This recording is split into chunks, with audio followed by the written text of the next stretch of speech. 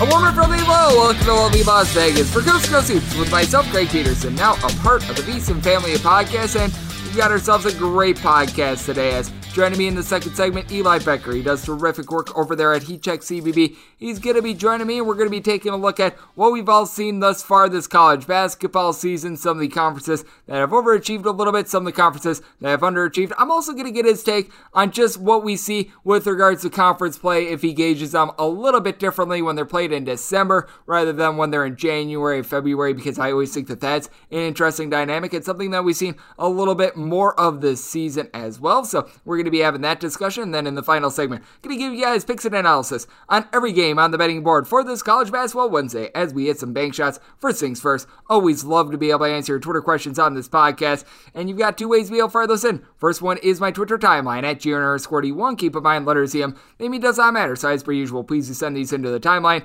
And the other way is via an Apple Podcast review. If you rate this podcast 5 stars, it is very much appreciated. And then from there, you are able to fire in whatever you'd like to hear on this podcast via that 5-star review. Got one question trying to rank the bottom 5 power conference teams, but for one, I would need to know which power conference teams you're looking at. Obviously, you've got Pittsburgh in there. Obviously, you've got Oregon State at this point, but it is a case in which I would need to know sort of the context, and if I give you the answer today, well, tomorrow it might wind up changing because we have seen some big-time mediocrity out there, but I will give you the two, Pittsburgh and Oregon State. They are certainly there as of right now, and if you consider the Big East a power conference, Georgetown as well. So there you go with that, but let's take a look at everything that we wound up seeing in college basketball on Tuesday. Try to find some trends, and well, we're going to be recapping what was one of the worst beats of the season given out by me. Games from yesterday is Greg buzzing about. Here is the rowdy recap. If you wound up tailing the New York Post play today, Temple versus Vanderbilt, the under in this game, well, it looked really, really good as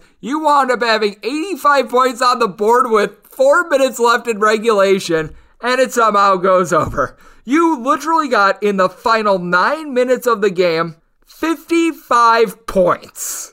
I mean, good grief. So you wound up having the last 4:14 of regulation, then you wound up having overtime for that. 72-68, 23 points in the final minute of regulation. Scottie Pippen Jr. bangs through a 3 to be able to force overtime. Then in overtime, you wind up having a calamity. It's just one of those things. I know that many of you guys were frustrated like me. Just one of those cases in which the handicap was good. You have to chalk this up as an outlier and you can't let it affect you too much. It's really, really tough to not have that happen. But with that said, you sort of have to flush it, conclude, okay, I wound up having a good handicap here. Don't change anything that you wind up doing because this is 1 in 500 probably that this game winds up going over. I mean, Vanderbilt went 4 of 26 from 3, 16 of 24 from the free throw line. Temple goes 30 of 37 at the free throw line. They were uncharacteristically good at the free throw line. Ty Strickland comes off the bench for 21 points. You wind up having Vanderbilt get 16 apiece from Scottie Pippen Jr. along with Jordan Wright. Wright was able to give the team 11 boards in this game as well, and you wound up having Vanderbilt turn the ball over just 9 times to the 16 of Temple, but Vanderbilt looking really rough without Rodney Chapman along with Leah Robbins, and boy, I mean, this is just one in which if you wound up having it under like I did, give yourself maybe a nice beverage to be able to cool down and realize, you know what, you did your job. Sometimes the right side just doesn't wind up getting to the window, and that's the best advice that I can give you there because that is just absolutely brutal. This one was more of the expected result. How about DePaul and what they've been able to do? They're now 7-1 out there in the Big East. They completely throttled Duquesne by a count of 87-67. You got a DePaul team that wound up going 10 of 21 from 3-point range in this one for Duquesne, 6 of 19 from 3-point range for Duquesne. They wind up losing the rebound battle by a count of 43-35, and Javon Freeman Liberty shows out once again, 26 points, 9 boards, 5 assists. I wanted to give you guys a little bit of an offensive game before we wind up getting to what we wound up seeing in Madison Square Garden. Now, I'm doing the look at on VSiN as well as I'm doing this at the half. Syracuse and Villanova is on pace for a dead under, but I mean, in game 1, I'm able to give you the conclusion of this one. By the way, look at that is from 1 to 4 a.m. Eastern time if you're looking Pacific time, 10 to 1. So if you wind up listening to this and you're wanting a little bit more reaction, I've got you covered there. But Texas Tech versus Tennessee, 57-52 in overtime. I mean, this game could have went to like 5 overtimes and it might have stayed under. You wound up having Texas Tech go 4 of 24 from 3-point range, and they wound up shooting better from 3-point range than Tennessee went, I'm not even kidding here, 6 of 40. Tennessee went 6 of 40 from three-point range. If you were taking unders in college basketball on Tuesday, well, you were doing some pretty good handicapping because there were some bad performances. You wound up having a team high 10 points and 10 rebounds out of John Fulkerson, who wound up having 5 blocks. For Texas Tech, Darren Shannon had 18 points, 12 boards. Oh, I can't read this without laughing.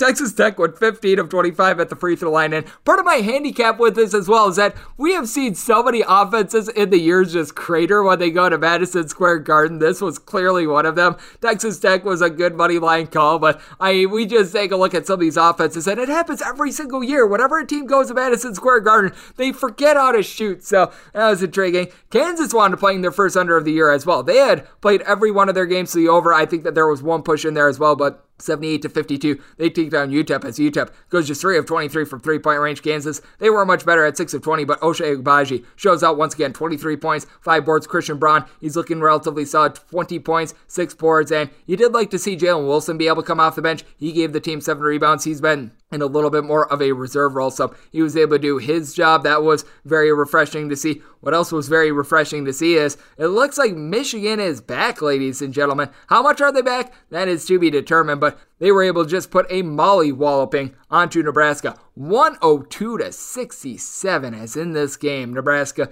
they couldn't get a lot generated from three-point range. Meanwhile, Michigan, they went 15 of 32. Nebraska, 5 of 35 from three-point range, so clearly an up-tempo game. You wound up having Nebraska lose the rebound battle by a count of 54-38 for Nebraska.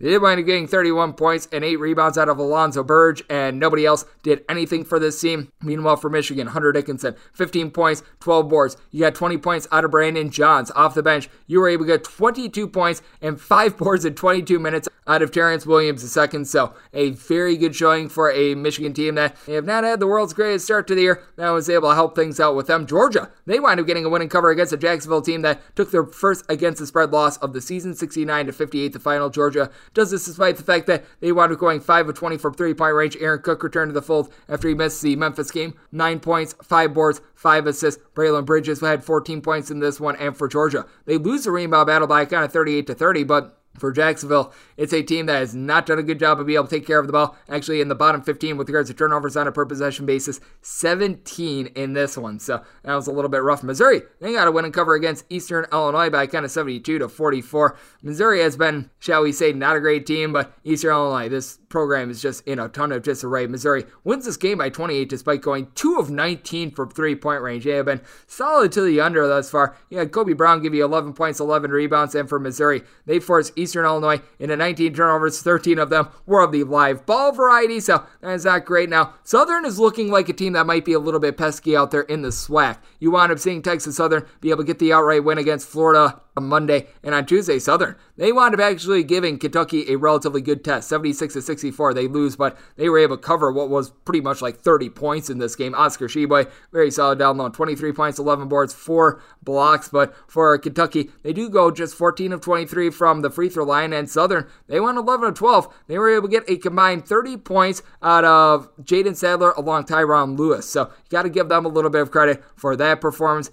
Got to give some credit to Butler. This is a game that is in overtime as I record this, but they wind up being able to rally from down double digits, and Chuck Harris came off the bench in regulation with 21 points for a Butler team that they've been without Miles Tate for much of the season. They've been without Bo Hodges as well, and they were able to find a way to be able to force overtime against Oklahoma, as Oklahoma 7 of 27 from three-point range. They did wind up having in regulation Tanner Groves be able to give the team 10 points, so that was certainly one that was intriguing to say the least, as we wound up having a lot of overtime games that wound up going down in college basketball on Tuesday. But another one that is noteworthy, Santa Clara. How about their offense scoring 88 points on one of the slowest teams in all of college basketball, Mount St. Mary's? And the Mount got 77 points of their own. 88-77 was the final in this one. The Mount was catching 16 points, so they were able to get there. But for Mount St. Mary's, Donna Akpu was able to chip in there 18 points. He was able to chip in there 8 boards as well. But you take a look at the Santa Clara team. They went 18 of 22 at the free throw line, shot 58% from the floor, so they did darn near everything right in that. Loyola Marymount, they wind up going on the road, and they wind up getting a nice win against Tulsa by a count of 60-55.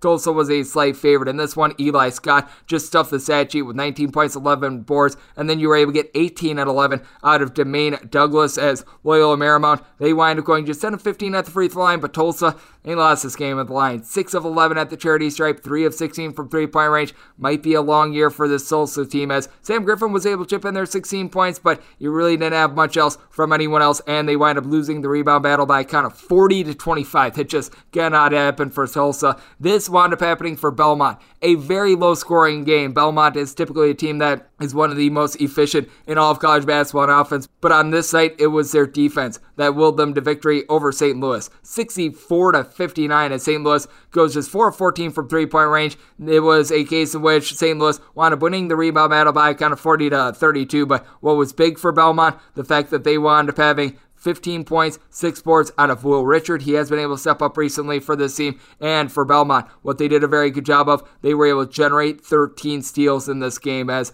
13 out of the 14 turnovers committed by St. Louis, they were live ball turnovers. Belmont turned those into points, and they were able to get it done. Charleston has been the number 1 team with regards to pace of play in all of college basketball, and after just 64 points in the first half, the total of 149.5, it goes over thanks to 32 points in the final 4 minutes of this game. Charleston takes down Tulane by a count of 86-72. Got to give credit to Pat Kelsey and the job that he's doing as the coach of the team, but despite 18 turnovers, Charleston, they're able to get it done thanks to being able to get 15 points out of their main man in Rene Smith, but you wound up having for Charleston the whole be greater than the sum of its parts, as 5 different guys wind up getting at least 10 points in this game. Meanwhile, for Tulane, they go 7 of 18 from three-point range. They were able to do a solid job there, but Tulane loses a rebound battle by a count of 40-29, so a money line underdog winner there for Charleston, and a big giant over. You wound up having George Mason playing over against Navy by a count of 72-65, so they were able to right the ship there, as George Mason winds up closing this game a 4.5-point favorite. I felt like the market had been crashing down on them a little bit too far, and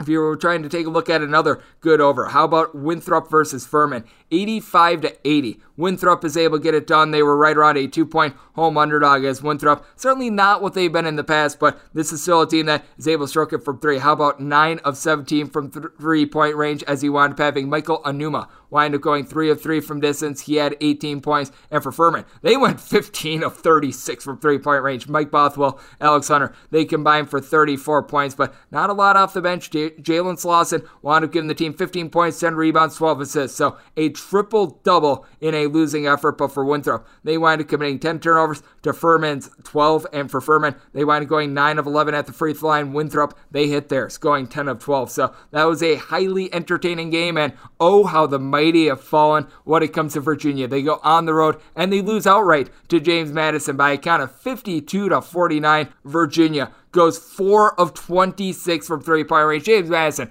wasn't terrific themselves, going 4 of 13, but they certainly were able to do just enough in this game, as you did not have a single player on James Madison give you double figures. Jaden Gardner, he was trying to do it all for Virginia, 12 points, 14 boards, but the team just couldn't hit from three-point range. K.A. Clark, he went 3 of 9 from 3, and you know what that means? The rest of the team went 1 of 17 from distance. So that was not necessarily great for Virginia. We're going to be talking a little bit more in the next segment with Eli about what we've all seen from the ACC, and you did wind up seeing USC be able to get a nice win over Eastern Kentucky as well. But when it comes to what we've all seen in college basketball, it's now been relatively equal with regards to overs and unders. We recall at the beginning of the season, we wound up seeing a whole bunch of unders to lead off the season, but you just take a look at the last 7 days in college basketball, 151 overs, 129 unders as I record this, so about 54% of games have went over the total, and home underdogs actually haven't been too profitable against the spread, 32, 35, and 2 as I record this, so I do think that is going to reverse itself. Something that always remains steady, though, our man Eli Becker over there at HeatCheck CBB, providing great content. He's going to be joining me next. We're going to be talking about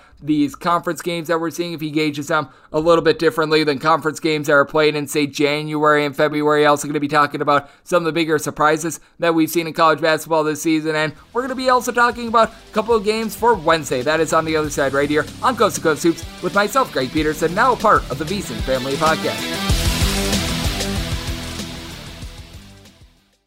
At Bet365, we don't do ordinary. We believe that every sport should be epic. Every home run, every hit, every inning, every play. From the moments that are legendary to the ones that fly under the radar. Whether it's a walk-off grand slam or a base hit to center field. Whatever the sport, whatever the moment. It's never ordinary at Bet365. 21 plus only. Must be present in Ohio. If you or someone you know has a gambling problem and wants help, call 1-800-GAMBLER.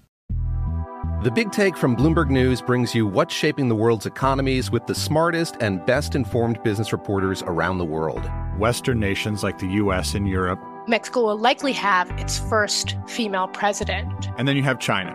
And help you understand what's happening, what it means, and why it matters. He'll get his yo-yos to Europe in time. But the longer this drags on, the more worry he's getting. They knew that they needed to do this as fast as they possibly could to get a drug on the market as fast as they could. I'm David Gura. I'm Sarah Holder. I'm Saleha Mohsen. We cover the stories behind what's moving money and markets. Basically, everyone was expecting, if not a calamity, certainly a recession. But the problem is that paperwork, as our reporting showed, is fake. As someone who's covering the market, I'm often very worried about an imminent collapse. So I'm thinking about it quite often.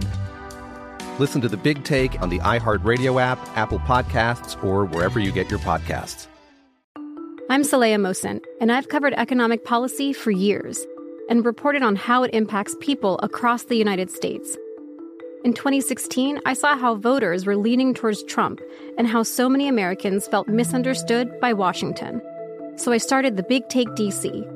We dig into how money, politics, and power shape government and the consequences for voters. It's an election year, so there's a lot of focus on the voters that TikTok is reaching. The initial reaction is like, oh, things are looking so resilient.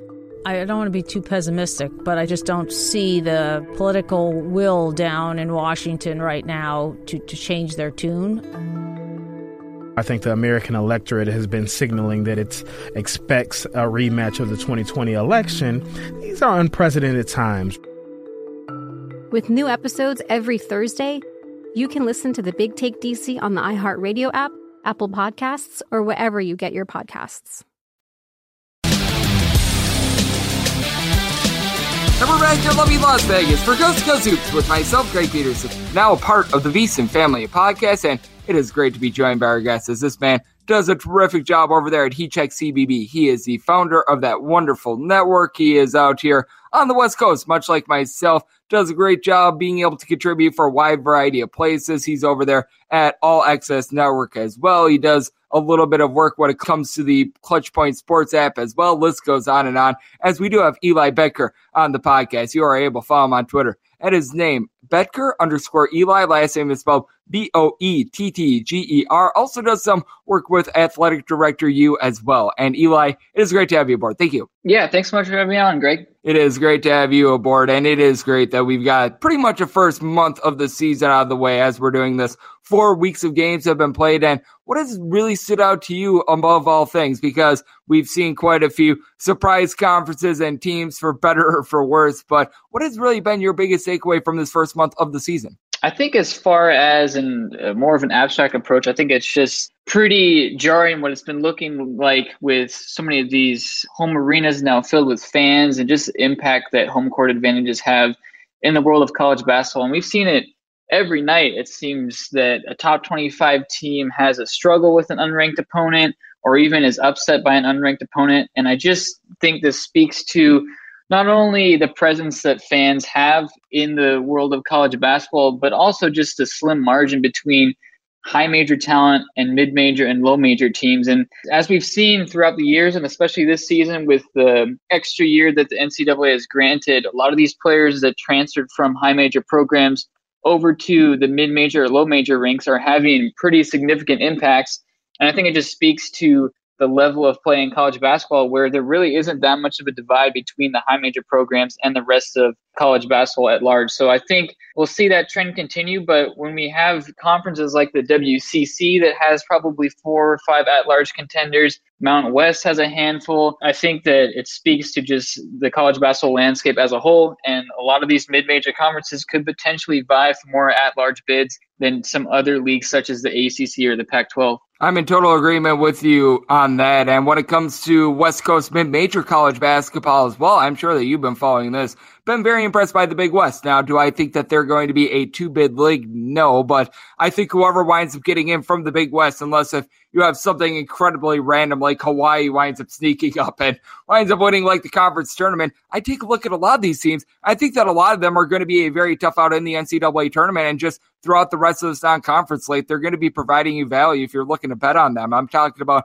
teams like UC Riverside who wanted pushing Oregon to the brink. They have that outright win against Arizona State. They look solid. UC Irvine has already knocked off Boise State. UC Santa Barbara is a good bunch as well. And I take a look at the Big West, and out of all the conferences, because obviously we could talk about the surprises among some of the major ones like the Big East, the Big 12 has looked very solid. But among mid-majors, I have been most surprised to the better for them. Yeah, the Big West has been a conference that I would say has been on the rise. And I think last year was somewhat of a breakout for this league. And just as far as a marketing standpoint is concerned, the Big West had several games last season on ESPN2 or even on ESPN. I think that was great exposure for this conference that had three teams right around the top 100 or better in KenPom last season. UC Santa Barbara being the representative in last year's tournament, nearly upset Creighton in the first round and a pretty wild finish, but it's a solid first tier in this conference. UC Irvine is always going to be a tough out under Russ Turner. This is consistently an extremely tall and athletic group. Colin Velp is as talented as they come. That is a roster that has a lot of players who can play multiple positions with size and they can shoot the three ball really well. UC Santa Barbara, again this season, they've had some tough outings, but I think that this is a program moving forward that should be in really good shape. I love Amadou Sow and just what he brings to this roster in terms of a four who can still play at a variety of positions and teaming up with some other guys like Miles Norris and Josh Pierre-Louis, the team that can shoot the ball extremely well and also get to the free throw line. And as you mentioned, UC Riverside has been on my radar for a little over a season now. Mike Magpaya, who took over as an interim head coach, and he knows how to coach defensive basketball. I think this team's best offensive days are still ahead of them, especially with Zion Poland running the point, who's an extremely capable lead guard. But it's a team that defends really well, and the way that they've competed against the likes of, beating Arizona State on that extremely wild buzzer beater, and also giving Oregon, St. Mary's, and San Diego State pretty valiant efforts. I think that each of these three teams are worth keeping on your radar. It's a league that has a lot of size, has high major type size, and plays defense at a very high rate. And I think each of those three teams are great defensive teams, and traditionally that leads to potential first-round upsets. So it's definitely a mid-major conference worth looking at. I totally agree with you. I do think that the Big West in general has a lot of good teams in it, and I think that is coming out right now, as we do have Eli Becker of ECHEX-EBB. He is the founder of that terrific network, and he is joining me right here on the podcast. And when it comes to everything that we're going to be seeing in college basketball on Wednesday, very interesting that we wind up actually having a conference game between Wisconsin and Indiana. I think that that's going to be very intriguing. You've also got Michigan State and Minnesota. And when it comes to just gauging these conference games that we're seeing in December, whether that be the Big Ten, whether that be the Pac-12, ACC, list goes on and on. Do you view these a little bit differently than you do some of the conference games that we wind up seeing in January and February? Because it's just, in my mind, it's still a little bit weird to be seeing conference games popping up in very early December. So I just always find it curious what people's thoughts are with regards to this, because I personally think that they're relatively equal, just because you do still have these teams that are getting up for it. It's not like it's game number one of the season like we wound up seeing with the ACC a few years ago. But what are your thoughts on the games that are played in December when it comes to conference play rather than January and February? Yeah, it is a pretty new dynamic that a lot of conferences have moved to playing a handful of games, traditionally two, before the end of that first semester break. But I do think it presents a different opportunity for different teams just based on where they're at. I think some of the programs that have slipped down their conference ladder could look to, notch a pretty important conference victory before we head out to the holidays. But I think overall it is somewhat of a measuring stick. And as you mentioned with Wednesday's slate, I think there are some teams here that are participating in games that could be used, as I mentioned, as somewhat of a measuring stick. I think Minnesota off to a 7-0 start. This is a Gophers team that a lot of people projected to finish last in the Big Ten after their coaching transition from Richard Pitino to Ben Johnson. And even after the road victory against Mississippi State over the weekend, I think a lot of people aren't exactly sure what to make of Minnesota. And, in a week, we'll know a lot more because they'll be taking on both of the Michigan schools, Spartans and the Wolverines, and that is about as tough as it gets. So if Minnesota can split those two or potentially even win both, we know that this is a very legit Gophers team. But if Minnesota does go 0-2, I think it's worth noting that maybe this team isn't quite as far ahead of schedule as some may have assumed. So I think it really isn't that much more than somewhat of a measuring stick, and it is an opportunity for the programs that were probably picked lower to get a head start. We've seen it happen in the ACC with Wake Forest. We've seen other teams get off to a quick start, to notch a game or two to start league play. That's a big deal, and I think that could go a long way, especially for a team like Minnesota that has a pretty daunting schedule upcoming. I totally agree with you. I do think that we're going to be able to find out a little bit more about some of these teams that have gotten off to a hot start. I do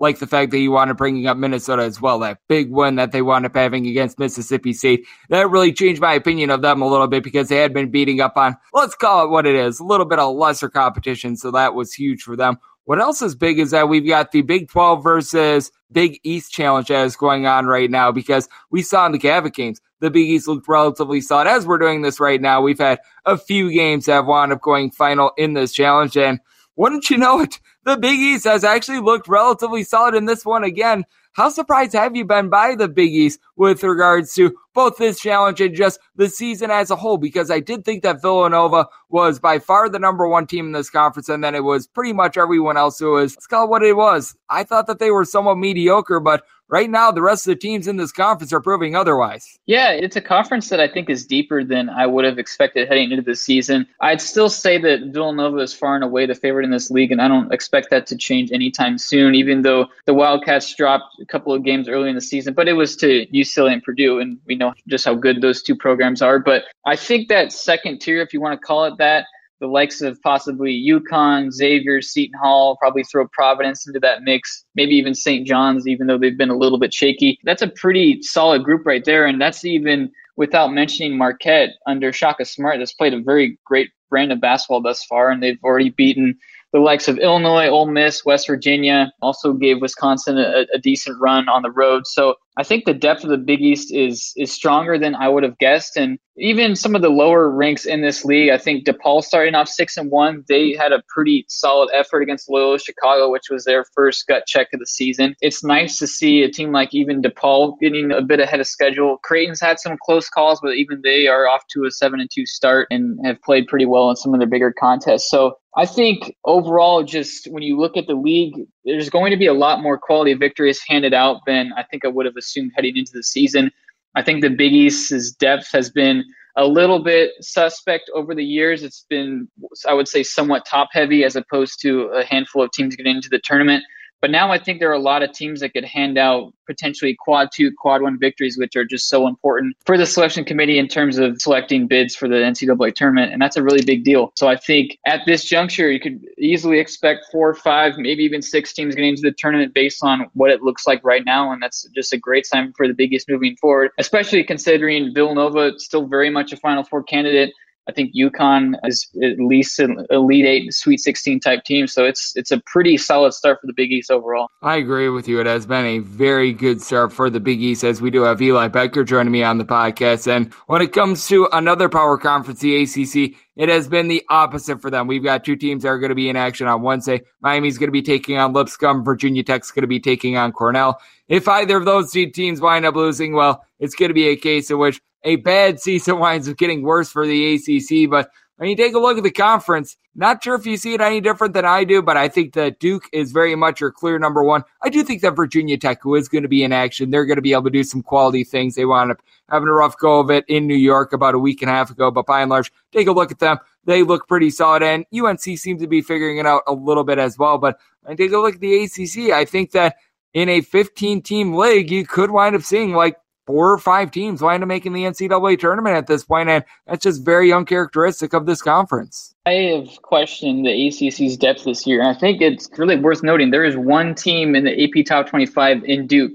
out of the ACC. That's it, and that is not what you have come to expect out of the ACC in recent years, but it's true. I think that second tier of the league, even the third tier, it's a lot weaker than we probably assumed. Virginia Tech is a team that I was extremely high on. I thought this was a top 10, potentially top 15 caliber team heading into the season. They have not looked the part. They were absolutely dismantled by Wake Forest over the weekend, which is a really tough look for the Hokies team. I think they eventually figure it out, but I don't think the ceiling is as high as I was expecting heading into the season. But Syracuse has been a disappointment. Their defense has been a disaster. They gave up 100 points to Colgate and had some really tough defensive outings. Virginia has been a bit of a mess. Some of these teams, North Carolina had its bumps, but I think that they're kind of on the mend. That's another team that's had its struggles defensively.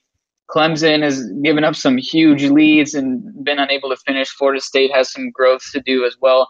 So it's just a lot of unknowns, and I think eventually a few teams will emerge and stack up a handful of wins in league play, which will help the ACC probably still wind up getting, I would say, probably 5 or 6 bids. But in terms of second weekend caliber teams, Elite Eight caliber teams, I think it's Duke, and I don't really know who else is going to join them. I think Louisville, now that Chris Mack has returned, I think they will be in fine shape, but they had a tough challenge against NC State. Pretty much every team in this league outside of Duke has a question on either the offensive or the defensive side of the basketball. So there are a ton of question marks in this league, and unless you're a top 3, top 4 team in the ACC, there are some serious questions about whether or not you're able to compete for an NCAA tournament at large bid, and that is especially concerning for the ACC, which is known traditionally as one of the best conferences in college basketball. Yeah, it certainly has been a case of how the mighty have fallen with regards to the ACC, but in the case of this podcast, it's how the mighty just continue to rise. Eli, you just continue to do great stuff, my friend. You're over there at Heat Check CBB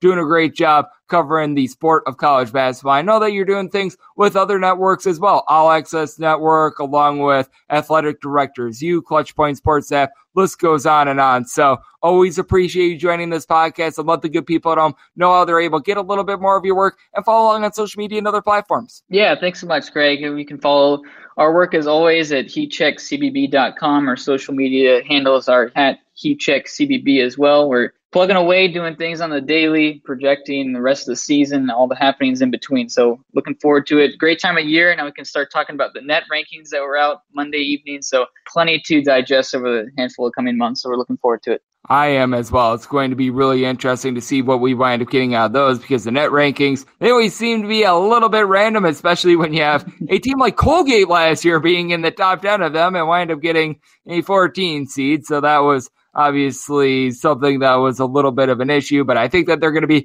little bit more reined in this year. Eli is always reining it in with his great work over there at Heat Check CBB, has joined me quite a bit on this podcast and delivered the goods once again. So big thanks to him for joining me right here on Coast to Coast Hoops, now part of the VSiN family podcast. And coming up next, it is that time of the podcast to give you a sign total on every game on the college basketball betting board for this Wednesday as we hit some bank shots. At Bet365, we don't do ordinary. We believe that every sport should be epic. Every home run, every hit, every inning, every play. From the moments that are legendary to the ones that fly under the radar. See for yourself when you sign up today and get $150 in bonus bets when you bet just $5. Whatever the sport, whatever the moment, it's never ordinary at Bet365. 21 plus only. Must be present in Ohio. If you or someone you know has a gambling problem and wants help, call 1-800-GAMBLER. Terms and conditions apply. The Big Take from Bloomberg News brings you what's shaping the world's economies with the smartest and best-informed business reporters around the world. Western nations like the U.S. and Europe. Mexico will likely have its first female president. And then you have China. And help you understand what's happening, what it means, and why it matters. He'll get his yo-yos to Europe in time. But the longer this drags on, the more worry he's getting. They knew that they needed to do this as fast as they possibly could to get a drug on the market as fast as they could. I'm David Gura. I'm Sarah Holder. I'm Saleha Mohsen. We cover the stories behind what's moving money and markets. Basically, everyone was expecting, if not a calamity, certainly a recession. But the problem is that paperwork, as our reporting showed, is fake. As someone who's covering the market, I'm often very worried about an imminent collapse. So I'm thinking about it quite often. Listen to The Big Take on the iHeartRadio app, Apple Podcasts, or wherever you get your podcasts. I'm Saleha Mohsen, and I've covered economic policy for years and reported on how it impacts people across the United States. In 2016, I saw how voters were leaning towards Trump and how so many Americans felt misunderstood by Washington. So I started The Big Take DC. we dig into how money, politics, and power shape government and the consequences for voters. It's an election year, so there's a lot of focus on the voters that TikTok is reaching. The initial reaction is like, oh, things are looking so resilient. I don't want to be too pessimistic, but I just don't see the political will down in Washington right now to change their tune. I think the American electorate has been signaling that it expects a rematch of the 2020 election. These are unprecedented times. With new episodes every Thursday, you can listen to The Big Take DC on the iHeartRadio app, Apple Podcasts, or wherever you get your podcasts. And we're back here in lovely Las Vegas for Coast to Coast Hoops with myself, Greg Peterson, now part of the VSiN family of podcasts, and a big thanks to our man over there with Heat Check CBB, Eli Becker, the founder of that great network. He does absolutely terrific work out here on the West Coast, looking at all forms of college basketball, and does a great job when it comes to his work over there at Athletic Director U, along with the Clutch Points Sports app. So big thanks to him. Now it is that time of the podcast. I give you sign total on every game on the betting board for this College Basketball Wednesday as we hit some bank shots. Most financial establishments close at a certain time, but not here. It is time for a side and total on every game on today's betting board bank shots. Do note that, as per usual, any changes that are made to these plays will be listed up on my Twitter feed at GRN41. We're going to be going in Las Vegas rotation order with these. This is actually the way that a lot of apps, a lot of websites wind up organizing their games. And when you come out here to Las Vegas, rather than saying, oh, I want to bet on Southeast Missouri State, instead of saying that you want to bet on the team, you would actually give the rotation number of 690. So we'll go with the games with 3 digits first, and then the games with 6 digits on the extra games board. That is going to be coming at the end, as we do go with this first game of 671, 672 on the betting board. You've got Xavier and the X-Men are going to be playing us at Ball State. Ball State finds themselves anywhere between 18.5 and 19-point underdogs. Your total on this game is anywhere between 148.5 and 149.5. Now, when you take a look at Ball State, since the beginning of the 2020-21 season, they are a top 5 team to the over, but you take a look at the Xavier team as well. They have been doing a very good and stifling job on defense. You take a look at them in terms of points scored on a per possession basis. They're relatively solid on offense, but on defense,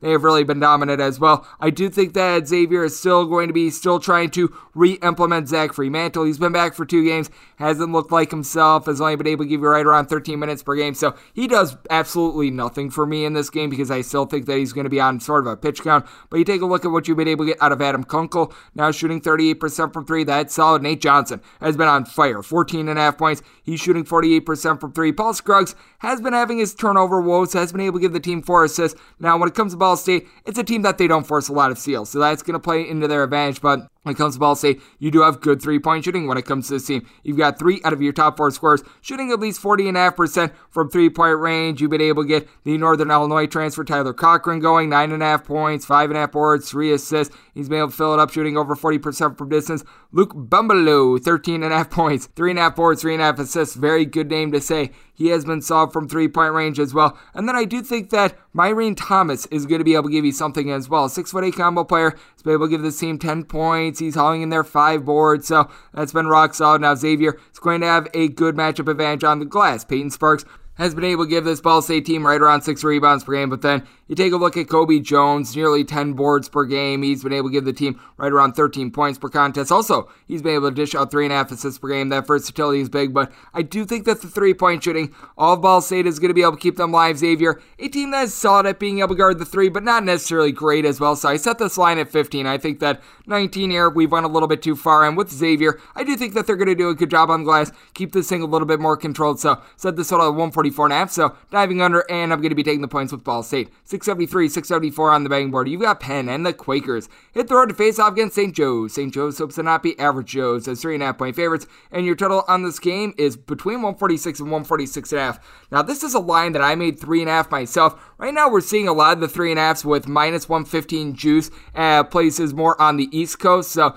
gotta think that this will probably get to 4, and if it gets a 4, it would be a take on Penn, because I lined this at 3.5 personally, so I'm waiting on a little bit of a line move. If we get to 3 or lower, then I'll be pulling the trigger trigger on St. Joe's. So it's one of these wait-and-see mode games for me. Now, if it were to be 3.5 and 3.5 only, then I'd be looking to take it with Penn before I'd be willing to lay it with St. Joe's, just because with St. Joe's, this is a bunch that they're not playing a lot of defense right now. We're going to call it what it is. This is a team that, with regards to points allowed on a per-possession basis, one of the lesser ones in college basketball. And then on the flip side for Penn, Jordan Dingle has been able to give this team 20 points per game. Now, the big problem that you have with Penn, you don't have a lot of rebounding with this team. Max Martz has been the top rebounder for this team, right around 6 boards per game. You want him missing a couple games earlier this season. He is back, and that's going to be big for the team because they don't necessarily have a ton of size. You've been able to have someone give you right around 10 points per game in Jonah Charles, but really outside of Dingle, you don't necessarily have a lot of ancillary pieces. But as a collective, they do shoot 36.5% from 3, 71.5% the free throw line. And St. Joe's,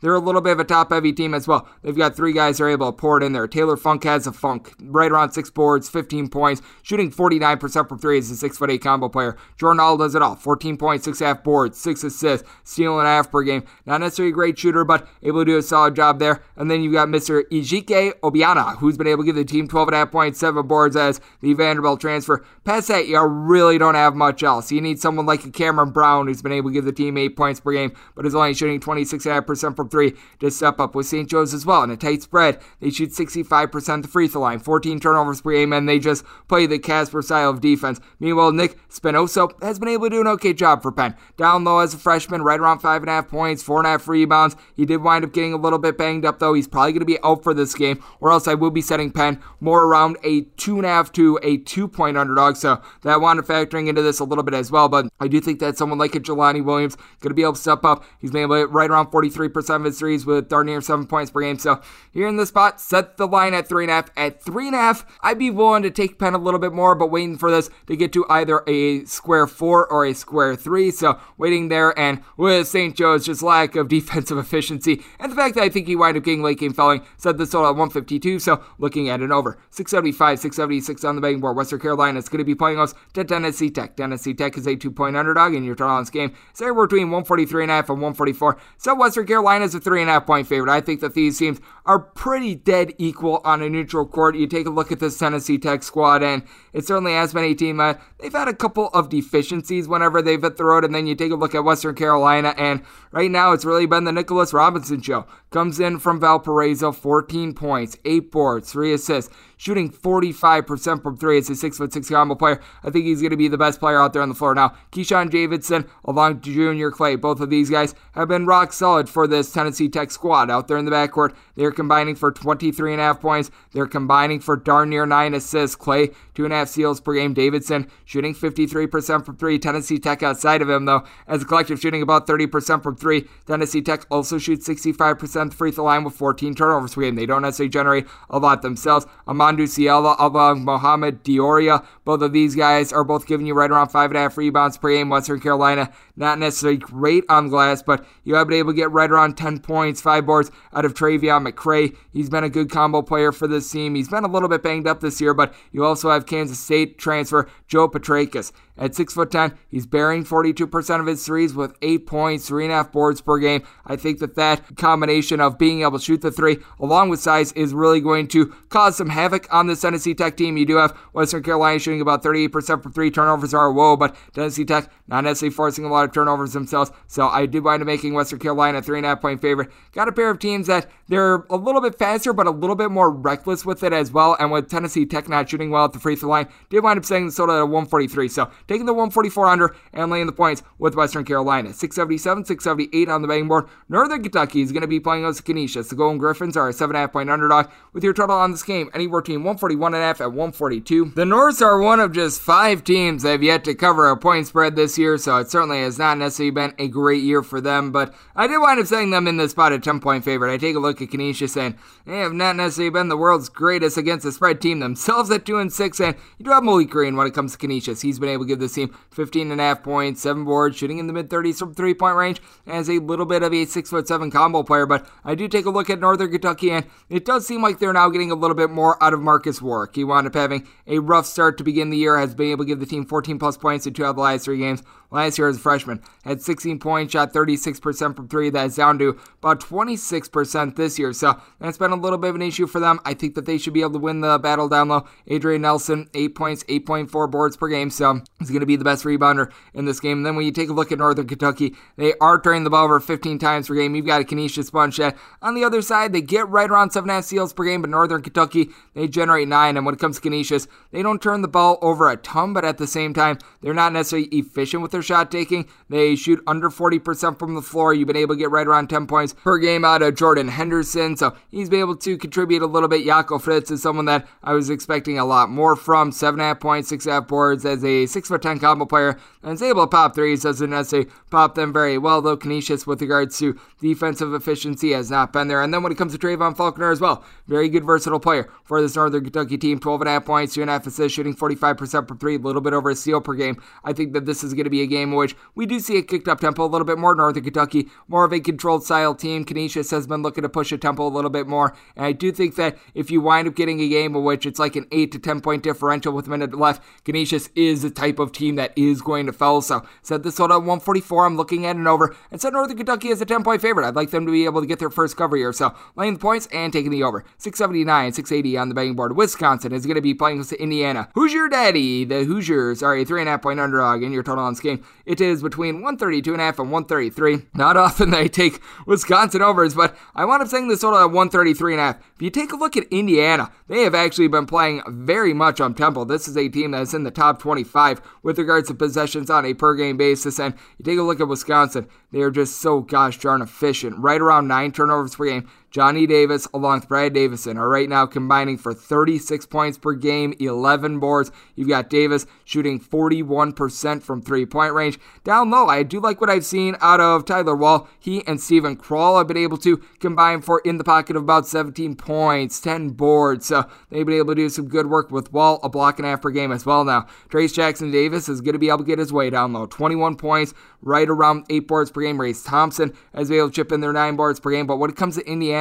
turnovers are a woe, 16.5 per game. Now Wisconsin, they don't force a lot of turnovers, but with Jackson Davis as well, right around 4 blocks per game. But the good news for Wisconsin is they take a lot of their shots from the outside, so that's going to be able to help them out. Xavier Johnson, guy that's able to chip in their 10.5 points per game, shooting 50% from three. Indiana's collective shooting 37.5% from distance. So I do think that you're going to have a pair of teams that do wind up making their threes, and I do think that you wind up getting late game fouling. And who does that favor? A team that's shooting 79.5% at the free throw line in the Wisconsin Badgers. I do think that they're going to be able to get it done in this spot. I do think that they lose the battle on the glass, but win the battle in the backcourt. I do think that the crowd out there at the Kohl Center are going to be able to help out Wisconsin as well as Indiana. Going to have a true road test, and I don't know if they're going to be up for it. Set Wisconsin as a 5.5 point favorite, laying it here. Set this total at 133.5, so going over as well. 681, 682 on the betting board. Youngstown State is going to be playing us as Central Michigan. Central Michigan is finding themselves as a 9.5 to a 10 point underdog with your total anywhere between 144.5 and 145.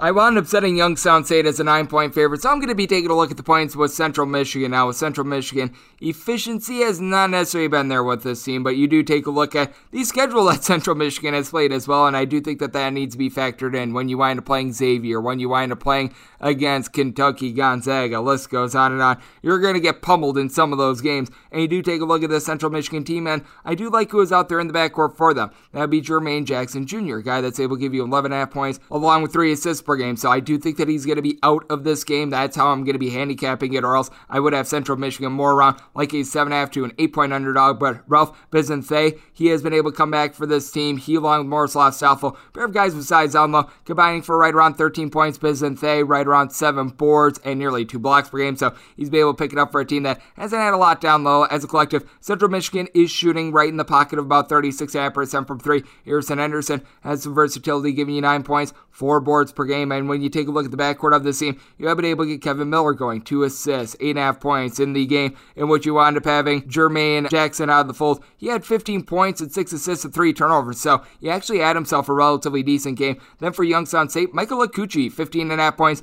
8 boards, going to be the best low post player in this game. And then you take a look at the backcourt with Garrett Covington along Shamir Rathan Mays for this Youngstown State team, a combined 21 points, 8.5 rebounds.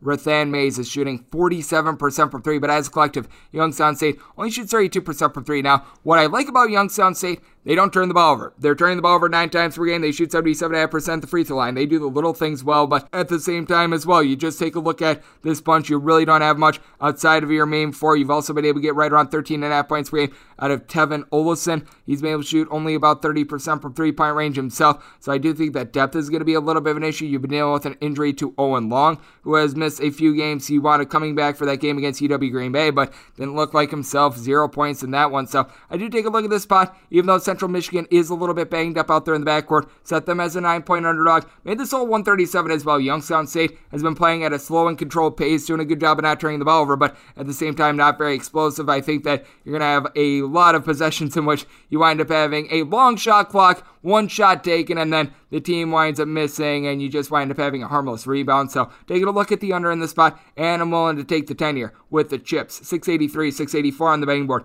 Eastern Michigan is going to be playing with Niagara. Purple Eagles are finding themselves as a pick 'em to a 1-point underdog, and your total on this game is between 137 and 137.5. When it comes to Niagara, you've been able to get Marcus Hammond to be Mr. Do-It-All for this team. 18 points, 4.5 boards, shooting 35.5% from three-point range, so he has been rock solid. Has given the team 17-plus points in 3 of the team's last 5 games, but you take a look at the flip side for Eastern Michigan. This team is in the top 5 with regards to possessions per game. They are cranking it up. Niagara, they're in the bottom 40 when it comes to possessions per game, so you actually do have a little bit of a case of the tortoise in the air. The problem for Eastern Michigan is that they're just not efficient. They do shoot 35.5% from 3, but they turn the ball over 14.5 times per game. They don't do a great job on the glass either. You've got one guy, despite the fact that they play so fast, giving you more than 5 rebounds per game. That'd be Nate Scott, giving you 6 points, 5.3 rebounds per game. So hasn't necessarily been too special there. Monte Scott has been able to give the team 16 points per game. And then Noah Farquharson has been able to do a good job. He's been able to shoot about 46% from 3, 17.5 points per game. But take a look at him when he winds up playing a little bit of better competition. He certainly has faltered in some of those spots as well, so I think that's going to be a little bit hit or miss there. You've got a little bit of a thin Eastern Michigan team, despite the fact that they play so fast. And then you take a look at Niagara. I do think that you're going to be able to get a little bit more out of Sam Oreo, the transfer from South Alabama, along with American. 9 points, 5.5 boards, shooting 91% the free throw line. Niagara, they shoot as a collective 79% the line, 36.5% from 3. They don't turn the ball over a lot now. They themselves don't force a lot of turnovers. Rebounding is a little bit of a deficiency for this team. Greg Kuka-Mensah, I think, is going to be able to pick it up. 7.5 points, 3.5 rebounds per game, but I do take a look at this spot. I think the Niagara does wind up getting their tempo. I think that going on the road is going to be a little bit tough for them because Eastern Michigan has been without their main scorer in Farquharson. I think that is going to be helping them out a little bit as well. Now that he's fully healthy, he's been able to operate a little bit better. So I do take a look at this spot. Did wind up setting Eastern Michigan as a 1.5 point favorite. So as a pick them to a 1 point favorite, willing to take Eastern Michigan in this spot. When you wind up getting north of 2, that would be my buy point on Niagara. But I do think that it's going to be a very grimy game. And typically when you wind up getting a 2 point game with a minute left to go, teams wind up not fouling in this spot as well. So I take a look at this spot, and I do think that Eastern Michigan going to be slowed down a little bit. Set this total at a 133.5, so diving under and willing to lay the 1. So I shake a pick 'em here with Eastern Michigan. We move on to 685, 686 on the betting board. UConn going to be hitting the road to face off against West Virginia. West Virginia between a 1.5 and a 2 point favorite with your total between 137 and 138.5 with UConn. You certainly do have some injury concerns when it comes to this team. Odama Sanogo looks like he's going to be out until Christmas, and Tyrese Martin dealing with an injury. He's going to be out of this game as well. But what you do have for UConn is RJ Cole in the backcourt. 16.5 points per game, 4.5 assists. Guy that's shooting 37% from 3-point range. Now Martin, he was doing a great job for this team. 13 points, 7.5 boards, shooting 44% from 3-point range. And Tommy Pauly has been someone that has been able to step up for the team as well. His rebounding is down, but shooting right around 92% the free throw line, chipping in their 10 points per game.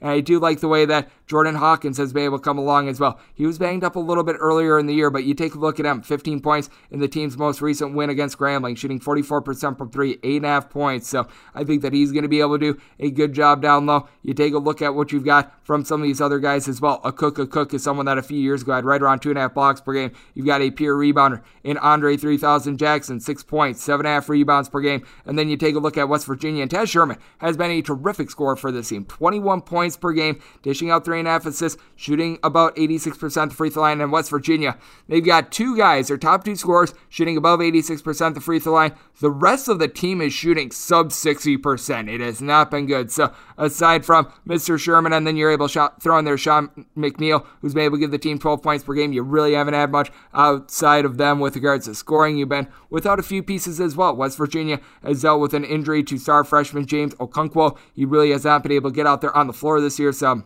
that's been an issue. We wound up seeing his first action of the year against Radford, and it was for 5 minutes and he grabbed 2 rebounds, so I don't expect a heck of a lot out of him in this game. Malik Curry, he comes in from Old Dominion. He's been able to give you a steal and a half per game, and West Virginia doing a better job of being able to pickpocket this year, 9.5 steals per game, but I did take a look at this spot. I think that UConn wins the battle on the glass. You don't have a single guy in West Virginia giving you more than 5 rebounds per game, and that would be Jalen Bridges, so I do think that they've got the advantage there. I think that RJ Cole, despite the ailments, is going to be able to get his guys firing on all cylinders, set UConn as a 2.5 point favorite. So I take a look at them, and I'm going to be taking them on the money line. I think that this is going to be a control game. You've got a West Virginia team not shooting it well outside of their top two. So set this total at 134.5, diving under as well. 687, 688 on the betting board. Quinnipiac is going to be in the road face-off against Dartmouth. Dartmouth is a 3.5 point favorite, and your total on this game, you're going to be getting it anywhere between 136 and 136.5. I ended up making Dartmouth a 4.5 point favorite. When it comes to Dartmouth, what this team does is they wind up hitting their threes, and they wind up hitting them at an insane rate. Dartmouth,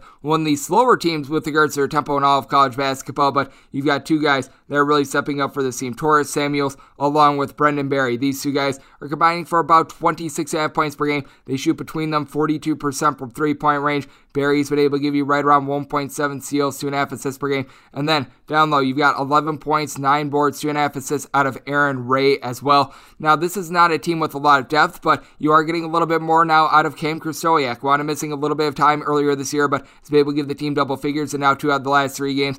And is actually the son of Larry Krystkowiak, the former Utah coach. You take a look at Dartmouth, not a team that is necessarily going to be generating a lot of rebounds, as you've got Ray, who's able to give you 9 boards per game. Nobody else giving you more than 4 boards per game. You take a look at Quinnipiac, and you do have Kevin Marfo. Marfo, 2 years ago, led all of college basketball with regards to rebounds per game at 13.5. A guy that has been able to do a good job as a passer this year as well. 4 assists per game, so that has been eye-opening to go along with his 11 boards. But what are you going to be able to get with regards to this offense? Because I was thinking that Jacob Bergoni, him coming back, was going to be big for the team, a double-digit score year in and year out for the team.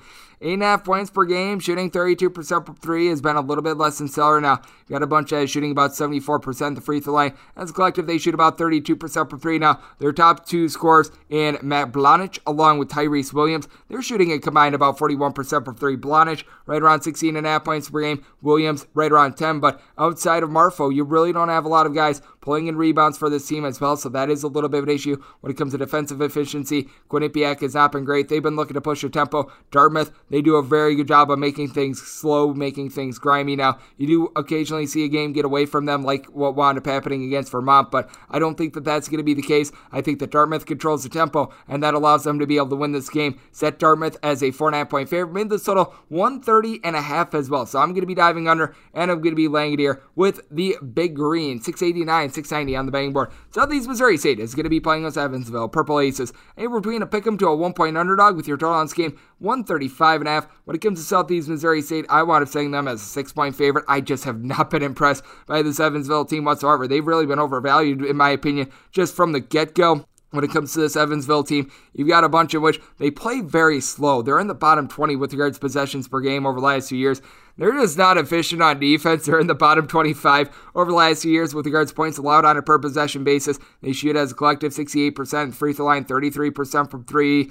They don't turn the ball over a ton. You've got Jamar Givens, who's been able to give you 15 points per game. Very fitting name there. Juwan Newton, 14 points, 6 boards. He's been able to shoot about 35% from 3, as a matter of fact. Both of them are, but you don't have a lot down low when it comes to this team either. You've been able to have Noah Frederick King be able to give you 7.5 points, 4.5 rebounds per game, but when it comes to SEMO, I think the Nigel Russell is going to be able to have himself a game down low, 7.5 points, 6 boards for him. You've also been able to have Manny Patterson do a good job chipping in there right around 5 boards per game as a UW Green Bay transfer. Eric Reed in the backcourt has been solid with regards to his shooting, making 38% of his threes, 80% of his free throws, 16 points per game. You don't necessarily have that one true facilitator, but Chris Harris has done a nice job of being able to give the team just a little bit of a wide variety of stuff. 11 points, 3.5 boards, 3 assists, a steal. So he sort of just is a chips in where needed sort of guy when it comes to Southeast Missouri State as well. Good at the free throw line. Shoots 75% as a collective. They don't generate a ton of steals, but they also don't turn the ball over a lot themselves. I do think that it's a case in which Evansville is going to wind just giving up a couple too many easy buckets in the spot. I think that you're going to get a slow and controlled game. So they wind up setting the total at 128.5, diving under. And Southeast Missouri State made them a 6-point home favorite. So laying the point / taking Southeast Missouri State as a pick 'em, and I'm going to be diving under. 691, 692 on the betting board. Little Rock is going to be playing us to Missouri State. Missouri State is a 12-point road favorite, and your total on this game, you're going to be getting it anywhere between a 145 and a 144.5. Set this total on 146.5. So I'm going to be taking a look at the over, but when it comes to Missouri State, set them as a 13-point road favorite. They did wind up losing a couple days ago when they did wind up having that battle against BYU, but BYU, as we know, a very good school, and you've got a very good scoring trio when it comes to Missouri State. Gage Prim, Isaiah Mosley, along Jalen Minott. How about these guys? They are able to combine for darn near 50 points per game, with Prim 10 rebounds and a block and a half per game while shooting 50% from 3. Minott is shooting 50% from 3. Mosley 92% the free throw line, 41.5% from 3. Jalen Minott, by the way, he has yet to miss a free throw this year. And when it comes to Mosley, he's been able to get the team right around 4.5 boards himself. So these guys have been terrific. Now, outside of them, Donovan Clay, the Valpo transfer, 8.5 points, 5 boards. So he's been able to chip in there a little bit of production. Missouri State shoots 79.5% the free throw line, 37% from 3. You got a Little Rock team that they're not as efficient. You do have Isaiah Palermo being able to give you 13 points. He's shooting 56% from 3, but as a collective, you got a Little Rock team that shoots 31% from 3. 72% the free throw line is actually halfway decent, but they do turn the ball over 14.5 times per game and don't have a lot of rebounding when it comes to the team. You got one guy giving you more than 5.5 rebounds per game, Nikolai Medic. He's trying to be a 6'10" versatile player, but only shoots 25% from 3, 13 points, 3 assists, 6.5 boards, a little bit of a rudderless offense. Now, whenever he's been out there, CJ White has been okay for the team, but he's currently off the floor. The SMU transfer being out, that does hurt my opinion of Little Rock a little bit. So instead of them being more like a 12 to a 12.5 on my line, I did wind up saying Missouri State as a 13 as a result. So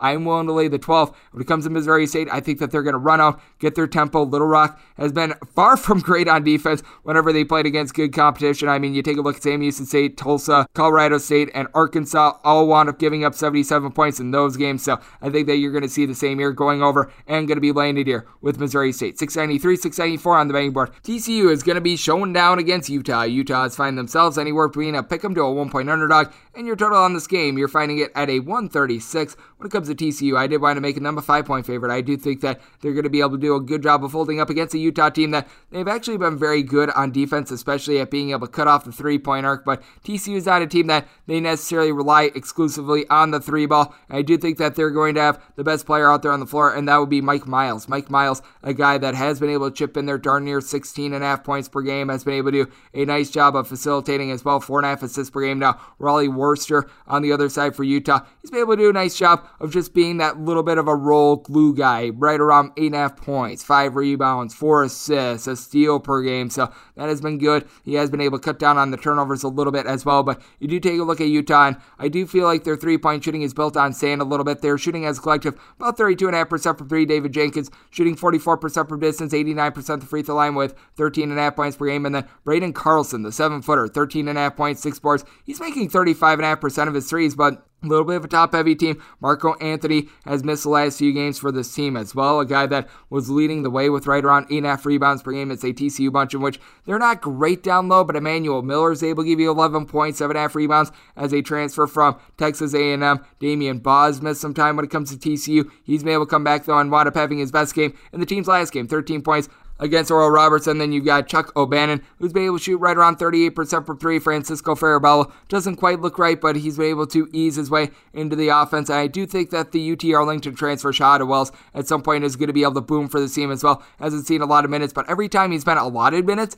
he's been able to give the team points. So I do think that that's going to be beneficial, along with Michael Peavy being able to give you right around 6.5 rebounds per game. I do think that TCU should be able to control the glass. I think that this is going to be a slower, more controlled game. Utah has been a solid defensive team with regards to efficiency, not so much on offense. At TCU does a good job of being able to grind things to a halt, set this total at 130, and made TCU a 5-point favorite. So we're going to be laying it here with the Horned Frogs, and I'm going to be taking a look at the under 695, 696 on the betting board. SMU is going to be playing us at Dayton. The Flyers are finding themselves anywhere between 4 and 4.5 point underdogs with your total of this game, 138.5. When you take a look at talent and talent alone, SMU is by far the better team. Now with SMU, what has been the big bugaboo of this team, they just have not been able to close out games to save their lives. I cannot tell you how many times I've had SMU and they've blown a 15-plus point lead. I mean, it's a story as old as the dawn of time. And guess who's going to be the rat who takes the cheese once again on SMU? That's right, as SMU has been able to cover each out of their last 2 games. They seem to be turning the corner, and I just like what Kendrick Davis is able to do at the point guard spot. 20.5 points, 5 boards, 5.5 assists, shoots 40% from 3, steal and a half per game. Down low, you've got Marcus Weathers, and you've really got both of the Weathers brothers. You've had Michael be a little bit banged up, but for Marcus, he's shooting 36% from 3, 10.5 points per game. He's been rock solid. Now, Tumani Kamara, someone that I do like for Dayton, 10.5 points, 6.5 boards per game. Able to shoot threes, doesn't necessarily hit them though. Malachi Smith has a freshman assist to turnover ratio of 2, 9 points, right around 4.5 boards per game with Dayton. It's a hit or miss 3-point shooting team. They're shooting about 33% from 3. Now, if you take a look at their last, I would say 2 weeks, ever since they wound up going to Orlando, they're shooting as a collective more like 40% from 3-point range. I don't think that they're quite there. I don't think that they're as bad as the team that was shooting like 27% from 3 going in there either. So I think that this is more the true them, more of a 33% 3-point shooting team. Elijah Weaver, 45% shooter from distance, right around 11 points per game, but doesn't necessarily facilitate the offense too well as well. Deron Holmes to be able to give you 10 points, 5 boards as a freshman, but I do think that SMU being able to get Tristan Clark down low, he's been able to give the team a couple boards, and Zach Natal was able to really bust out in that game against Vanderbilt. He had 20 points, 5 boards. I think that you just got too many weapons in the backcourt for SMU, so as a result, I do wind up setting them as a 6.5 point favorite. Dayton is a very slow and controlled team. Meanwhile, SMU, they're looking to push tempo a little bit more. I do think that this is going to be a little bit of a slower game. We wound up seeing this matchup last year. It was a tad bit slower, so I think you're going to see the same here. Set the total at 136 as a result. So landing here with SMU, willing to lay up to 6.5 and diving under 697, 698 on the betting board. Buffalo is going to be hitting the road face off against Western Kentucky. And we're between a 3 and 4 point underdog in your total this game. Say we're team 154.5 and 155. I do think that Buffalo should be a favorite. Could only make them a 2-point favorite. Now with Buffalo, the good news for them is that they are shooting it better from the free throw line this year than they were last year. Last year, this team was cataclysmically bad at the free throw line. So being able to get them to be able to hit a couple more of those, that is big, because they do bring in Maceo Jack from George Washington. Jack has been jacking up this offense. 11 points, 4 boards, shooting 100% at the free throw line. So that'll help as collective. Buffalo right around 72.8% of the line, shooting 35% from 3 with Ronaldo Segu leading the way from distance, shooting 47% from 3, 5 assists, 15 points per game, and then Jonathan Williams. How about this guy? 19.5 points, 4.5 boards. You do have Josh Mbala as well. He was a double-double machine last year, 13.5 points, 8 boards per game as well. But when it comes to Western Kentucky, who I think is really going to be able to step up in this game, is the Maryland transfer in Jarius Hamilton. Hamilton is someone that wound up missing a game earlier this year, but has been able to give the team 15-plus points in each of the team's last 5 games, shooting right around 37.5% from 3, 17.5 points per game, as a 6'8" combo player. Now, you've got Cameron Justice along Davion McKnight. These two guys are combining for about 27.5 points per game. They're shooting as a collective about 40% from 3. Western Kentucky, they only shoot about 67% at the free throw line, but among their top 4 scorers, 3 of them shoot above 77%, so that is going to be able to help them out a little bit. You've got a team that's not great on the glass, but they're relatively solid. I do think that you're going to be able to get more out of Josh Anderson, who's given the team 9 points, 4.5 rebounds per game, a guy that has been able to shoot about 33% from 3 the last few years. He did wind up missing their game against a non-D1 team, but it sounds like he should should be good to go in this one. Sounds like that was just a case in which they wanted to give them a little bit of rest, but I do think that Western Kentucky going to be able to hang in this game. I think it comes down to the final possession. Could only set Buffalo as a 2-point favorite, so in this spot, it's a case in which I'm going to be taking the points with Western Kentucky. Don't want them on the money line, but I do want the points because I do think that Buffalo might wind up closing out this game at the free throw line, but also set this total at 160. Buffalo is a team that they are cranking up their tempo. Western Kentucky, they are very much willing to run as well. They have scored at least 80 points in each of their last 4 games, so we're going over, and I'm going to be taking the points on the spread with Western Kentucky. 699, 700 on the betting board. Colorado is going to be playing us to Eastern Washington. Eastern Washington is finding themselves as an underdog of 15 to 15.5 points in your total on this game. It is between 146.5 and 147.5. Set Colorado as a 15.5 point favorite. At 15.5, I'd be willing to lay it. Feel much better about the 15s that I'm seeing right now, but when it comes to Eastern Washington, they have been climbing up my board a little bit with regards to power rankings. He had to replace darn near everyone from last year, aside from their top scorer in Sile Ventes. He has been able to give the team 19 points per game, shooting over 52% from 3. He has been able to give the team 21 plus in 3 of the last 4 games. One game in which he wound up having Clunker. Go figure against Washington State. Now, Linton Alciles has been able to give you 16.5 points, 8 boards down low for Washington State, but you've got Jabari Walker, the son of Samaki Walker, at 6'9", right around 15 points, 9 boards per game out there in the backcourt. You've got Keyshawn Bartholomew. He and Elijah Parquet are helping run the offense with Bartholomew right around 12 points per game, shooting 38% from 3 with Parquet. He has been able to give the team 7.5 points per game, but he's really been a little bit of a Buster Rooney for this team with Colorado. They do shoot about 72% at the free throw line, and they've been one of the better cover teams at home in recent years. On the road has been a completely different story. Now, Rylan Purchison out there for this Eastern Washington team, right around 14 points, 6 boards, 4.5 assists per game, but with Eastern Washington, 16 turnovers per game, that is something that is very much a concern. Now, Colorado doesn't necessarily force a ton of steals, but we do see it when teams wind up getting sloppy with them. They are able to do a solid job, and then Evan Batty, I think, is going to be able to be a difference maker. 13.5 points, 4.5 boards, 6'9" combo player that is shooting 61% from 3 for this Colorado team. I think that's going to be a couple too many unforced errors here from Eastern Washington. Set Colorado as a 15.5 point favorite, so one to lay a 15 here with Colorado. And when it comes to this total, set it at a 147. Colorado, not a team that's looking to gun at Eastern Washington, is looking to pick up their tempo, but I do think that the 3-point shooting is going to be going down. So at 147.5, going to be taking a look at the under. 701, 702 on the betting board. SIU Edwardsville is going to be playing us to IPFW. Fort Wayne is going to be finding themselves as a 1 to 1.5 point favorite, seeing a straight pick them out there as well. Your total on this game is 141. When it comes to SIU Edwardsville, certainly has been an interesting bunch, and I wound up setting them as a 2-point underdog in this spot. So I'm going to be taking a look at Fort Wayne laying the point / getting them as a pick 'em on the road, because with Fort Wayne, this is a squad that is doing an absolutely superb job of being able to knock down their 3-point shots. As a collective last year, they were in the top 20 with that regard, shooting about 34.5% this season. You've had Jalen Pipkins along with Jared Godfrey be able to combine for about 32 points per game. Godfrey right around 4.5 assists, 4.8 rebounds per game, and these two guys are combining for nearly 4 steals per game. As a matter of fact, each of your top 5 scorers for Purdue Fort Wayne, at least a steal per game. You've been able to get right around 9 points per game out of Deontay Billups as well. I think that he's going to be able to come along for the ride. Ari Kapadia is able to give this team 9.5 rebounds per game. And then you take a look at Edwardsville, you've got the Wright brothers in Shamar and Lamar Wright. Both of these guys have been able to give you right around 17.5 points per game. You got an SIU Edwardsville team, though, that they shoot 26% from 3, 65% the free throw line, 14.5 turnovers per game. They've been better on defense, but their offense has been lackadaisical. Sean Dawes comes in from the SWAC, 12.6 rebounds per game. And Rayshawn Taylor has been terrific for this team. 17.5 points, 5.5 boards,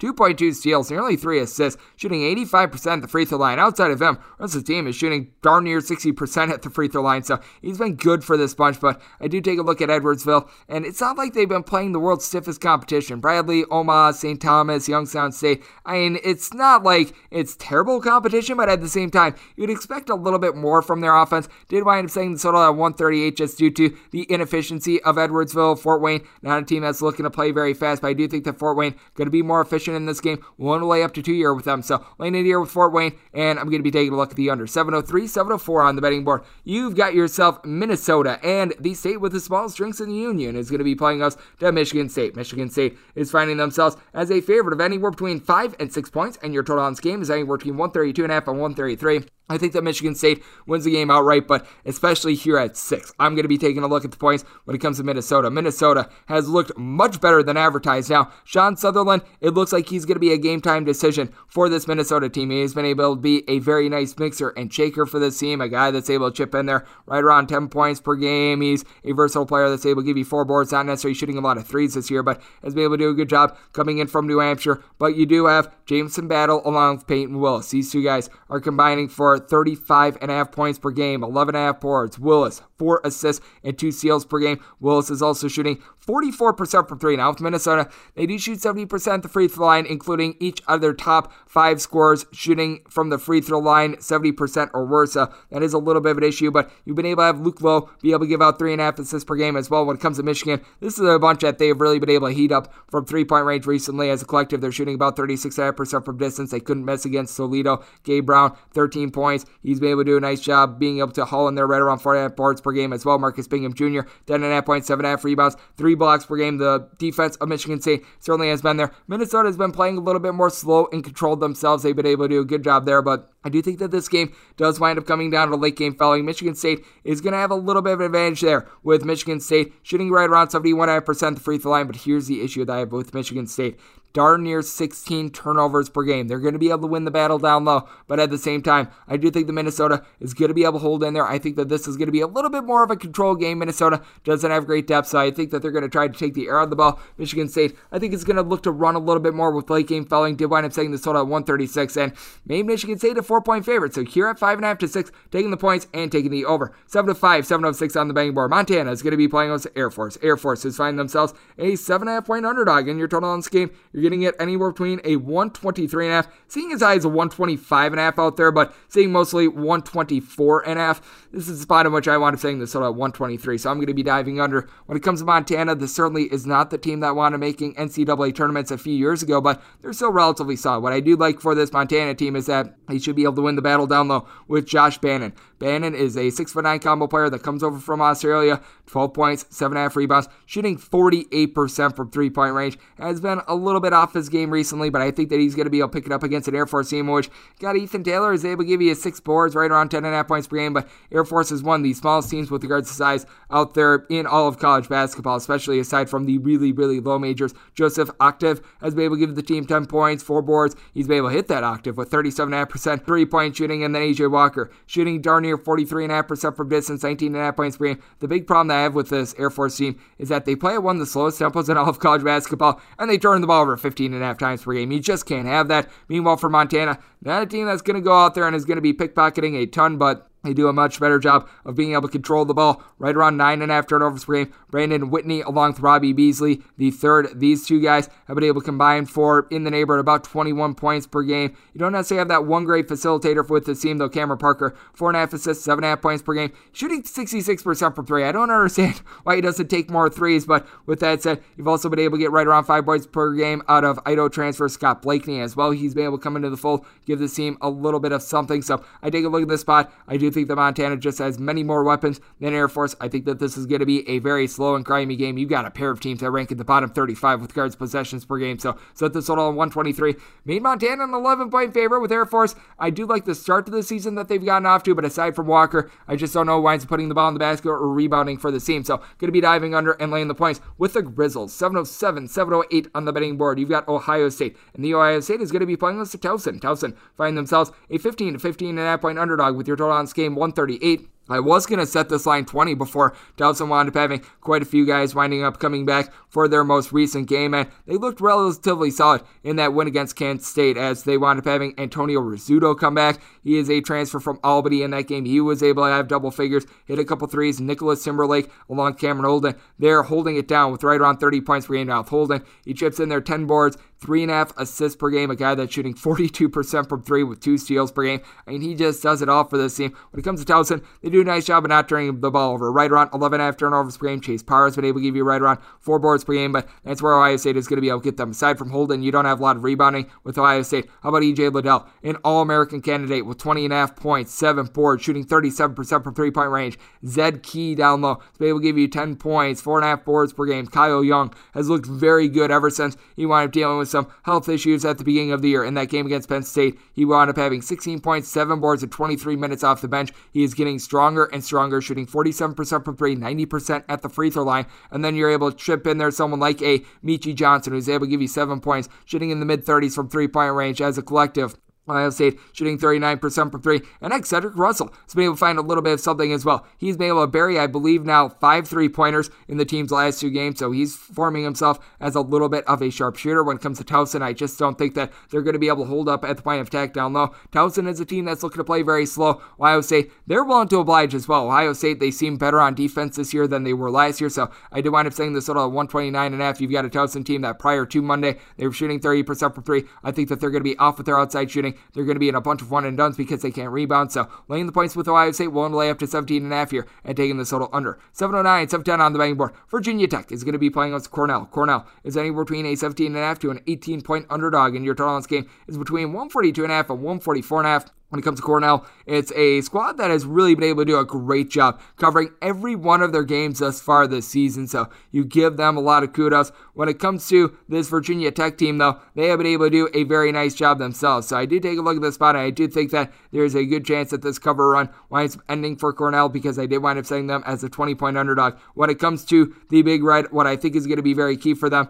is Jordan Jones. He's been able to give the team 14 points, 3.5 boards, shooting 36% from three-point range. He's been playing limited minutes, but has still been able to give the team double figures in 4 of the team's last 5 games, playing 19 minutes or fewer in every one of those games. Kevi Aluma down low for Virginia Tech, though, should be able to have his way. A guy that's able to give the team 14.5 points, 6.5 boards. Not shooting as well from three as he did last year, but overall Virginia Tech shooting 39% from three, 72% at the free throw line, turning the ball over 10.5 times per game. Naheem Alim is able to give you 12 points, right around 3 assists per game. Justin Mutz does it all. 10.5 points, 7 boards, 3 assists, 1.5 steals. Positionless basketball is going well for this Virginia Tech team. And what else is going well for this Virginia Tech team? You've got a guy in Darius Maddox who's shooting 60% from three-point range. So that has been absolutely terrific. You take a look at Cornell, and you just don't have a lot down low. Kobe Dixon has been a good rebound first guy, a guy that's able to give you darn near 6.5 boards per game, has also been able to give out 3.5 assists as a 6'9", little bit of a do-it-all player. And Sarju Patel, who winds coming in from VMI, shooting only about 30% from three. That's an issue. Cornell shooting 38.5% from three, but Virginia Tech, one of the best teams at being able to guard the arc. I think that they're going to do a nice job here. Set Virginia Tech as a result as a 20-point favorite. You've got a Cornell team, by the way, that is one of the top teams with regards to possessions per game in all of college basketball. Virginia Tech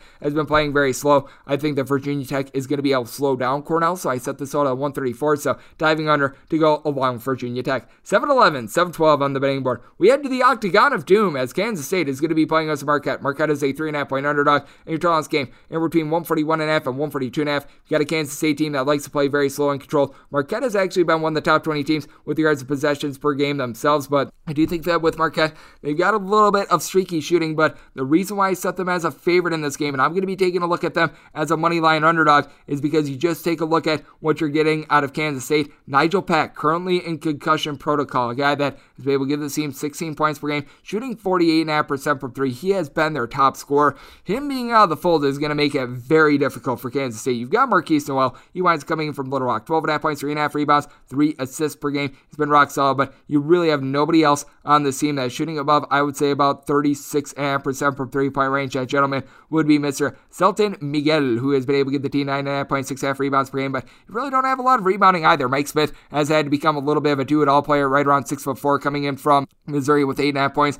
7.5 boards, a little bit over a steal per game. But take a look at Marquette. Justin Lewis has been impressive for this team. 16 points, 7.5 boards, shooting in the low 30s from three-point range as a combo player. Tyler Kolek has been able to have an assist-to-turnover ratio of 2 with right around 5.5 assists per game. He's chipping in there 7.5 points. But Daryl Morcell, one of the best on-ball defenders in all of college basketball, a guy that has been able to chip in there 15 points of his own, shooting 44% from three. Marquette does turn the ball over quite a bit, but they've been able to generate quite a few steals with their Havoc style. I do think that you're going to be able to get more out of Clemson transfer Oliver Maxine Prosper. He's only been able to give the team 5.5 points per game thus far, but in the team's last 2 games, in 22 minutes, he's been able to chip in there 19 points. He seems to be very comfortable with this offense, 6'8", do a little bit of everything guy that I think is going to present some matchup issues for Kansas State. So I take a look at this spot, setting Marquette as a 1.5 point favorite. I'm going to be taking them on the money line. I do think that Kansas State is going to be able to slow down the style in this game, especially if Pack winds up not going, which it looks like he is going to be out. So taking a look at this total under, setting it at a 135.5 to go along with that money line. 7-13, 7-14 on the betting board. Idaho is going to be playing us to South Dakota State. The Jackrabbits are a 20-point road favorite, and your total on this game is anywhere between 163.5 and 164. I wound up taking this total at 156.5. I do think that Idaho is going to try to rein it in a little bit more now. You've got a South Dakota State team that is in the top 15 with regards to possessions per game, and they have been able to do a superb job with their offense. But with Idaho, what I do like for this team is Trevante Anderson, 14.5 points per game against a team with some similarities in Southern Utah. They held in there on their home floor to the tune of single digits, with Anderson shooting 36% from three. Idaho's a collective. They shoot 35.5% from three. The 14.5 turnovers per game, that's a little bit unsightly, and you don't have a lot of rebounding when it comes to this team, but you've got 3 different guys giving you between 4.9 and 5 rebounds per game. I mentioned it with Anderson. You've got Philip Papel Jr., who winds up coming in from SIU Edwardsville. He's been able to give the team 5.5 points, right around 5 boards per game. And then Rashad Smith, 7 points. He's been able to hold their 5 boards. He's missed a couple games this year, but now that he's back, he's looking very solid. A combined 19 points and 16 rebounds in the last 2 games. A guy that's shooting 38% from 3. That's going to be able to out Mikey Dixon, 14.5 points per game, shooting 46% from 3 himself. Now you take a look at South Dakota State, and you've got Douglas Wilson, who 2 years ago was the Conference Player of the Year in the Summit League, as he's currently averaging right around 14.5 points, 6 rebounds per game. The guy that has really been able to pop off for this team, that'd be Noah Friedel. He's been able to give the team a little bit over 20 points per game, but you just take a look up and down at the South Dakota State team. As a collective, they are shooting 45.5% from 3, right around 13 turnovers per game, but with their tempo, that's actually not too bad. You've got each of their top, I would say, 8 scorers shooting at least 47.5% from the floor. As a collective, they shoot right around 71% at the free throw line, but I do think that Idaho is going to be able to slow this game down a little bit more. Alex Arians has been able to give you right around 9 points per game when it comes to South Dakota State, but I think that this number is a little bit of an extreme, as Idaho much better on offense this year than they have been the last few years as well. So I do take a look at the spot, wound up setting South Dakota State as a 16.5 point favorite, willing to take a 20 here. When it comes to the total, set it at a 156.5. It's not that I think it's going to be a slow game, but I do think that the 164 a tad high. So we're going to be taking the under, and I'm going to be taking the points with Idaho. 7-15, 7-16 on the betting board. You've got BYU, and they are going to be playing against Utah State. Utah State is an 8.5 point underdog with your total of this game. I think we're between 136.5 and 137.5. I think that this is going to be a little bit closer. I set this line as a 7-point touchdown, so willing to take 8.5 here with Utah State. When it comes to BYU, certainly a bunch that has been able to do a great job with their headliner in Alex Barcelo being able to lead the way. Alex Barcelo, over the last 3 years since the beginning of the 2019-20 season, shooting darn near 47% from 3-point range. This year, 18.5 points, shooting only 42.5% from 3 this year. Gas, but he's been able to give the team 3 assists per game, not turning the ball over. But Justin Bean, I think, is going to be the best little post player in this game for Utah State. 22 points, 12.5 boards, has been dominant there. Rylan Jones comes over from Utah, and he has been terrific with 5.5 assists per game, not turning the ball over a lot, 9.5 points. As a collective, Utah State shoots 36.5% from 3 and 79.5% at the free throw line as well. Brock and Roll Miller, 10 points per game. He's been solid. Brandon Horvath, 6'10" gentleman that's able to pop threes, hitting them at a 51% clip. He's been able to chip in there 13.5 points per game. RJ Rocketel is able to give you right around 6 points per game. So you've had someone like him be able to give this team a little bit of production. You've got Sean Bairstow, who is now back at the fold as well after he wound up being a little bit of an afterthought for the team last year, but it's someone that at 6'8" has been about a career 35-36% 3-point shooter. And now Tajon Lucas on the other side for BYU, 5 assists and 2 turnovers per game. He's coming from UW Milwaukee, and he has done a great job of running the offense with 12 points per game himself. BYU, though, they do a great job of being able to shut down the 3-point arc, but they themselves shoot 29.5% from 3-point range. Efficient, 10.5 turnovers per game. I do think that you're going to see a little bit more of a slow and control game with BYU. Not shooting it well from 3 outside of Barcelo, but then again, doing a great job of being able to cut off the arc. I do think that Caleb Bonner is going to be able to do a solid job down low, but I think that Bean is going to be able to bust him a little bit. Utah State is going to be able to grab rebounds in what I think is going to be a tough physical game. Set this all at 135 diving under. Set BYU as a 7-point favorite, so willing to take the 8 to 8.5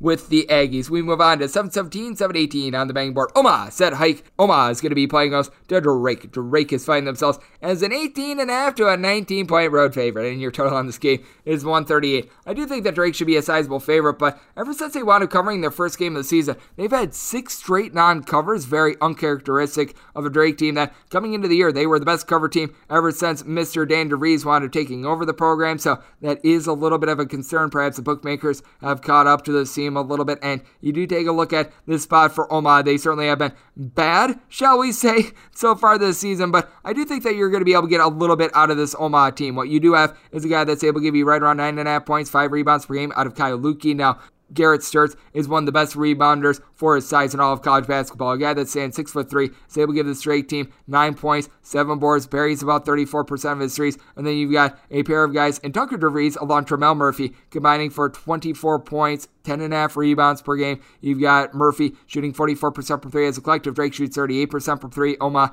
has not been able to do a good job of being able to guard the 3-point arc, but with Omaha, what you do have for this team is a guy that has been able to chip in there right around 7.5 points per game in Darius Hughes. Hughes wound up getting off to a little bit of a rough start to begin the year, but 9+ points now in each of the team's last 3 games. He's been able to hit a couple threes. He's able to give you a steal per game. When it comes to Omaha, they shoot about 32% for 3. 13.5 turnovers isn't great. It's not terrible at the same time either. And you've got darn near everyone giving you between 3 and 4 rebounds per game. You don't necessarily have that one dominant guy, but you do have a lot of guys being able to chip in. And you've had Nick Ferrioni, who's been able to come in. He's been able to give this team right around 9.5 points per game on missing the first few games of the season, but had a big 23-point eruption against Eastern Washington. I do think that Omaha is going to be able to hang within the number. You've got a Drake team that they are playing at one of the slower tempos in all of college basketball, but they are very efficient with their offense. I did wind up saying this total at 132. I think that Omaha is going to be looking to make this game slow, grimy, ugly, and I think that they're going to have a little bit of success with it. As a result, set Drake as a 16-point favorite, so taking the points, and I'm going to be taking a look at this total under 719, 720 on the betting board. Southern Utah is going to be playing us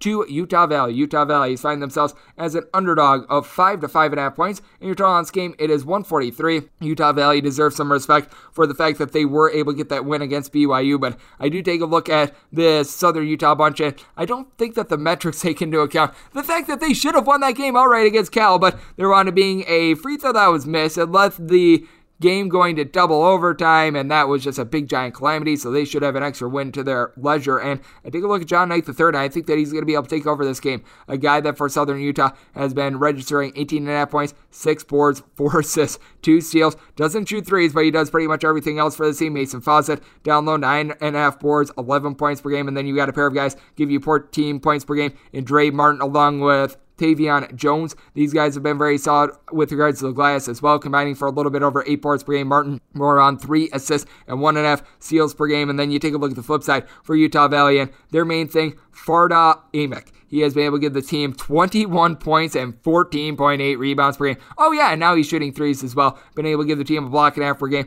What are you going to be able to get outside of him? Now I do like what you've been able to get out of Latrey Dothart. He's been able to give the team 9 points per game. Last year was a great 3-point shooter this year, and it's fallen off to 27% as a collective. Utah Valley shooting about 35.5% from 3, but also 69.5% at the free throw line, and turnovers have been the bane of their existence. 16.5 turnovers per game. That is an issue. Now, you've been able to get 11.5 points per game out of Connor Harding. He winds up coming in for BYU, and he's looked great this year. He has been able to shoot darn near 47% from 3-point range, double figures in each of the team's last 5 games, and 3 to 4 assists in each of those last 5 as well, so he has been consistent for the team. But I take a look at Southern Utah. I think that they've got just a little bit more depth in general. Even someone like an Aiden Moody, who winds up coming in from North Dakota, has been able to shoot 42% from 3-point range. I do think that Southern Utah is going to be able to generate a few turnovers in this game. That's not necessarily their specialty, but Utah Valley just giving the ball away left and right. So I did wind up saying Southern Utah is an 8-point favorite. I'm willing to lay it here with Southern Utah, one of the more up-tempo teams in all of college basketball. As a result, set this out at 146.5, thinking that we're getting some late game fouling as well. So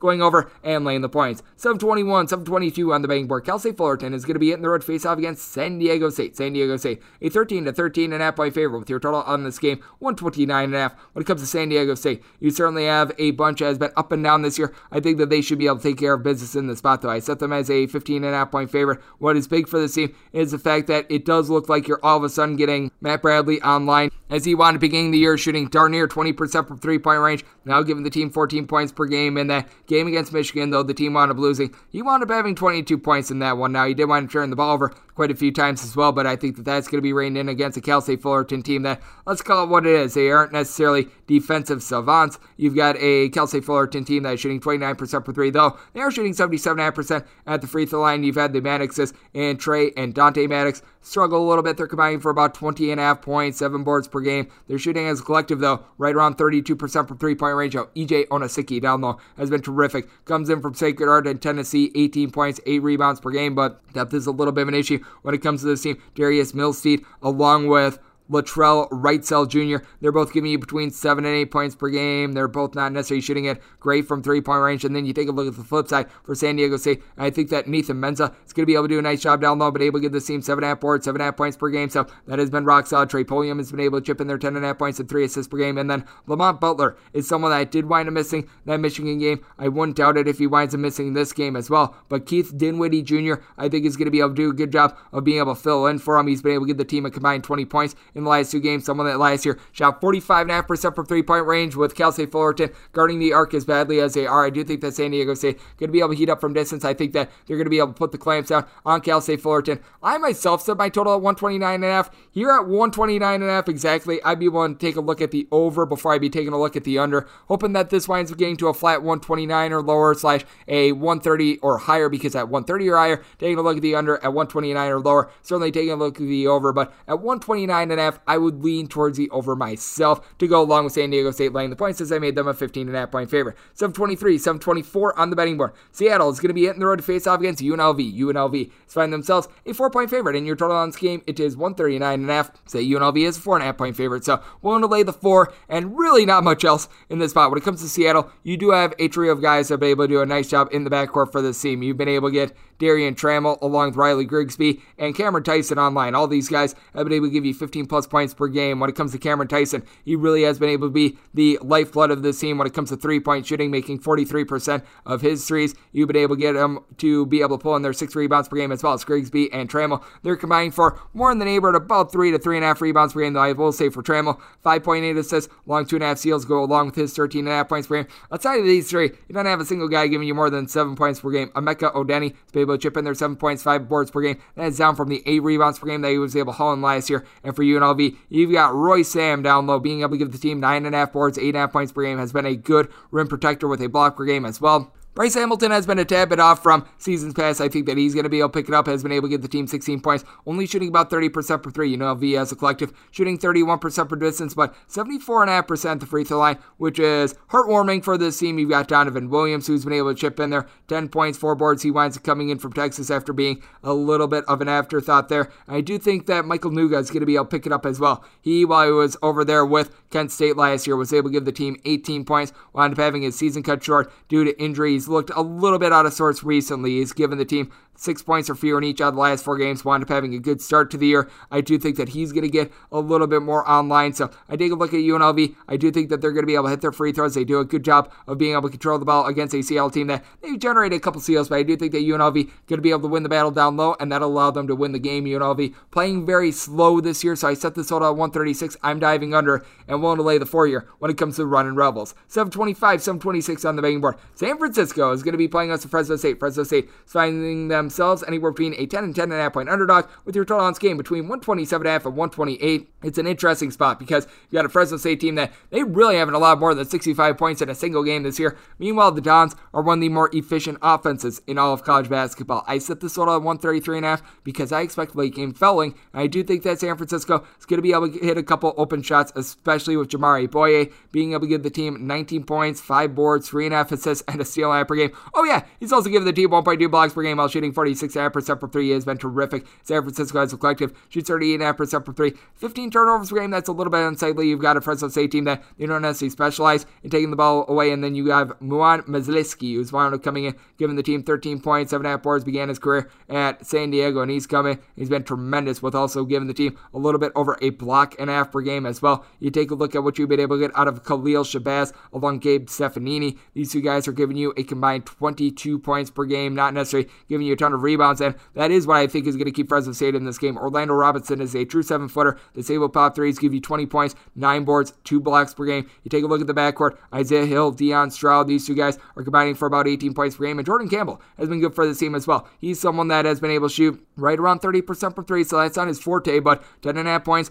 4 boards, so he's able to do a rock solid job there. Fresno State has been dealing with some injuries. Jermell Baker has been out of the fold. If Jermell Baker does wind up playing, it's probably going to be limited amount of time, so I'm pretty much factoring him out of the fold in this one, but I do take a look at this spot, and I do think that Fresno State is going to be able to hold in there, set them as a 7.5 point underdog, which means I think that you're going to get late game fouling, which is why I also want to make in this total 133.5. So taking the points and taking the over. 727, 728 on the betting board. Cal is going to be playing against Idaho State. Idaho State is finding themselves as a 12 to 12.5 point underdog, and your total in this game is 123.5. With Idaho State, it's very simple. Double digits, I'm willing to take the points with them. I set this line at 9.5. At 9.5 or lower, I'd be willing to take a shot here on Cal, but that does not appear to be the case with Cal. They've looked a little bit better recently. Grant Antisevich was able to do a nice job in the team's last game, and overall is a guy that at 6'9" is able to bury threes at right around 34.5%, shooting 89% at the free throw line, 11.5 points, 6 rebounds per game. So I do like him. And then Andre 3000 Kelly is going to be able to own the paint. 15 points, 9.5 rebounds per game. He's been solid there. Cal as a collective shoots right around 73% the free throw line. They're 12.5 turnovers per game. On the surface doesn't sound bad, but with how slow they play, that's actually not too efficient. And then you take a look at the flip side. For Idaho State, you're going to need a little bit of rebounding with this team. You've been able to get 8.5 points, 4 boards out of Austin Smiley. You've been able to have Braden Parker be able to give you right around 8.5 points per game as well, but his rebounding is down. Idaho State shooting 66% of the line, 29% from 3, but what I think is big, Robert Ford III and Tariq Cool, these two guys are combined to be able to give you 23 points per game. Ford has been able to give you 4.5 boards per game, so you've got some good versatility there. And then you've got Malik Porter, someone that I think is going to need to step up for the team last year. Wound up having 8.5 points per game, and 2 years ago, averaged 12 points, 5 boards. He's seen a little bit of a dip with regards to those percentages, so he's going to need to step it up, and I do think that he's going to be able to. And then Jared Rodriguez, where is this guy went? I still remember a few years ago, I was at Idaho State, wound up having 11 points, 6.5 boards, 2.5 points per game. I think that he's going to be able to acclimate himself a little bit more with this offense. Now, I think you're going to get a slow and grimy game. I said this total at 123.5 myself. At the 123.5, I'd be leaning towards the under in all honesty before I'd be leaning towards the over. I'm hoping that this thing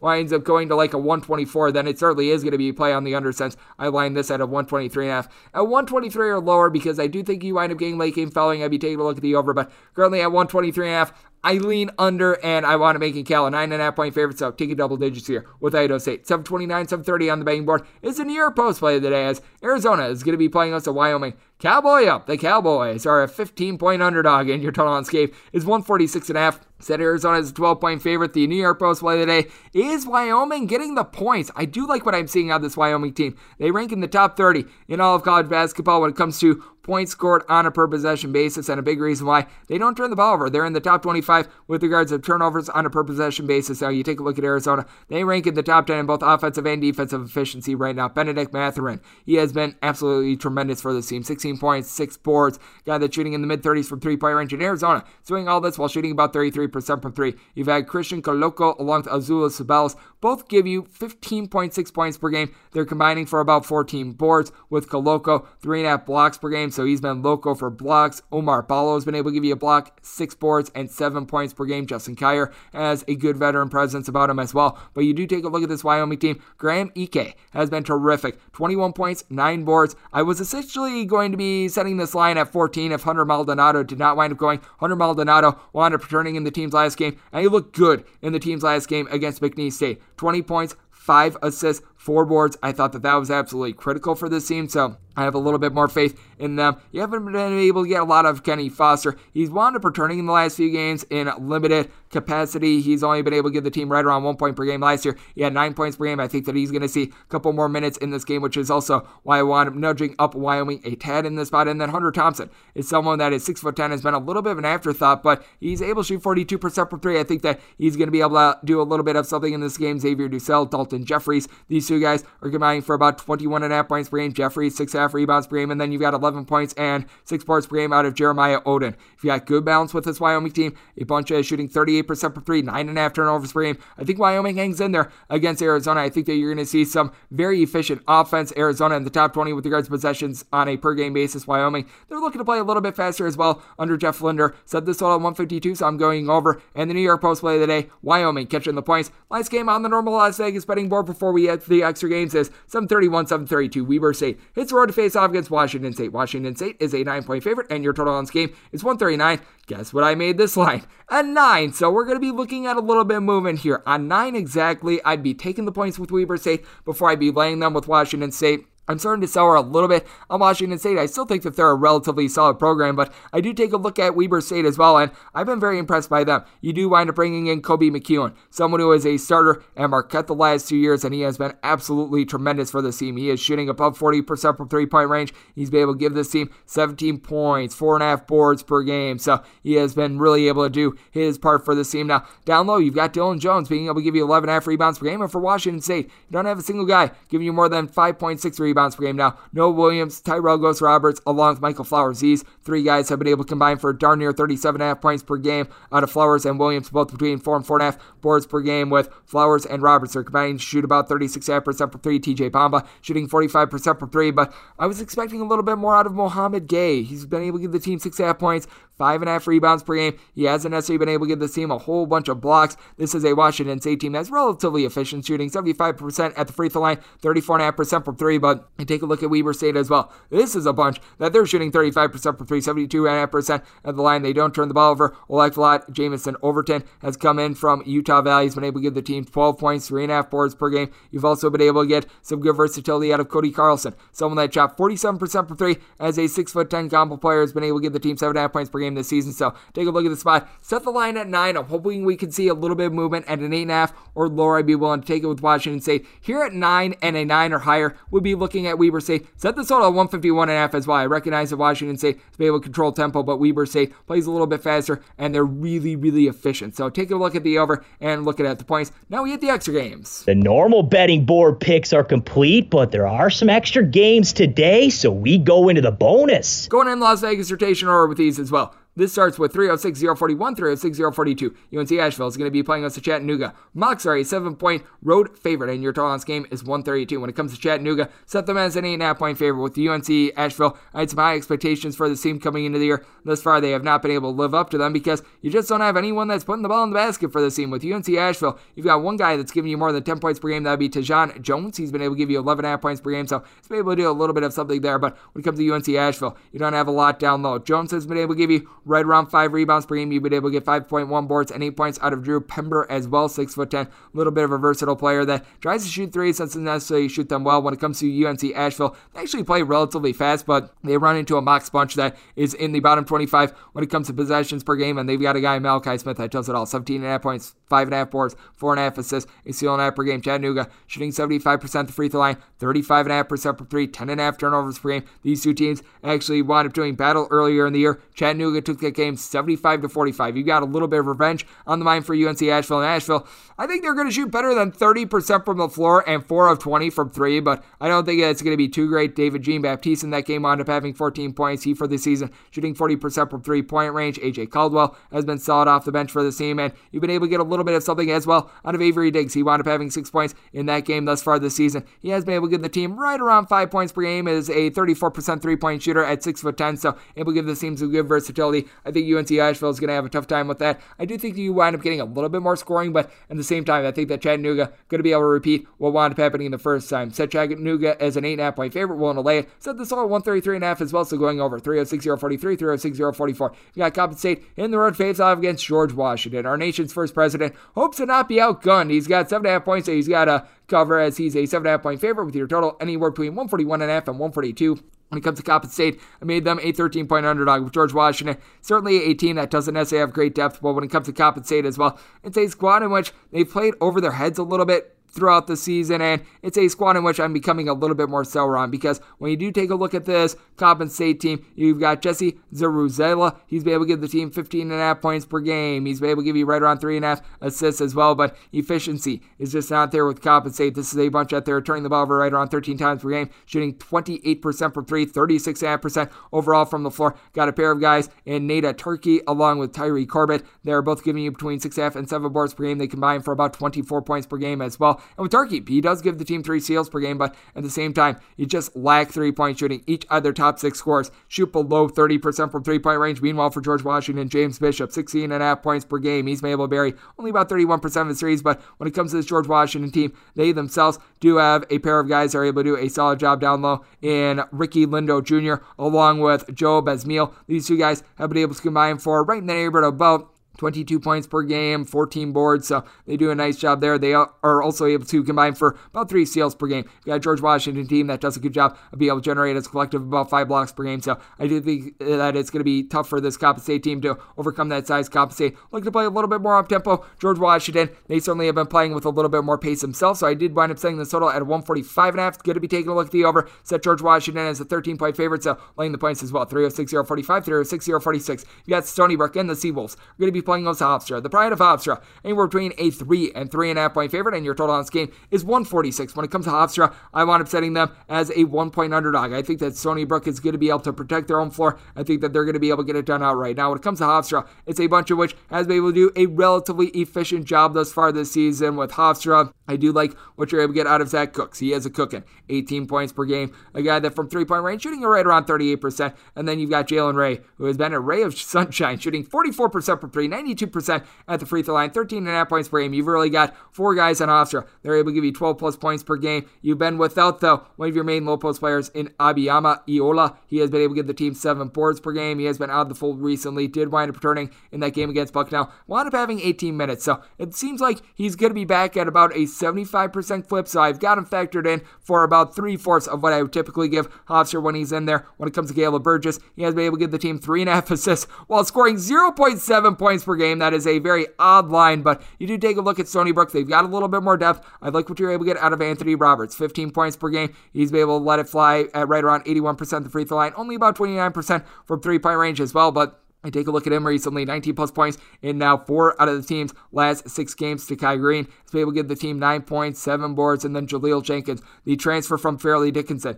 He has been fairly good for this team. He has been able to give the team 12.5 points per game, only doling out right around 2.5 assists per game, but he seems to be doing better and better in this offense, 12 plus points in each of the team's last 4 games. And I do think that you're probably going to be dealing with a situation in which Elijah Olaniyi is out of the fold, but Frankie Porcelli, I think, is going to be able to have a big game himself. Frankie Porcelli has been able to give the team right around 8 points, 4.5 boards after he had 11 points per game. Should see added minutes. I think that he's going to be effective in those. So it's a spot in which I do think that Stony Brook is going to be able to hold up on their home floor. I'm going to be taking them on the money line as I made them a 1-point favorite. Set the total at 141 as well. You've got a Hofstra team that they don't play fast, they don't play slow, they're relatively efficient, but I think that Stony Brook going to look to try to slow this game down a little bit more, especially with Elijah Olaniyi still out of the fold. So going to be taking a look at the under, and I'm going to be taking a look at Stony Brook on the money line. 306-047, 306-048. You've got Florida, and they're going to be playing us in North Florida. Mighty Osprey are anywhere between 23.5 and 24.5 point underdogs, and your tallest game is anywhere between 139 and 139.5. We all remember what happened when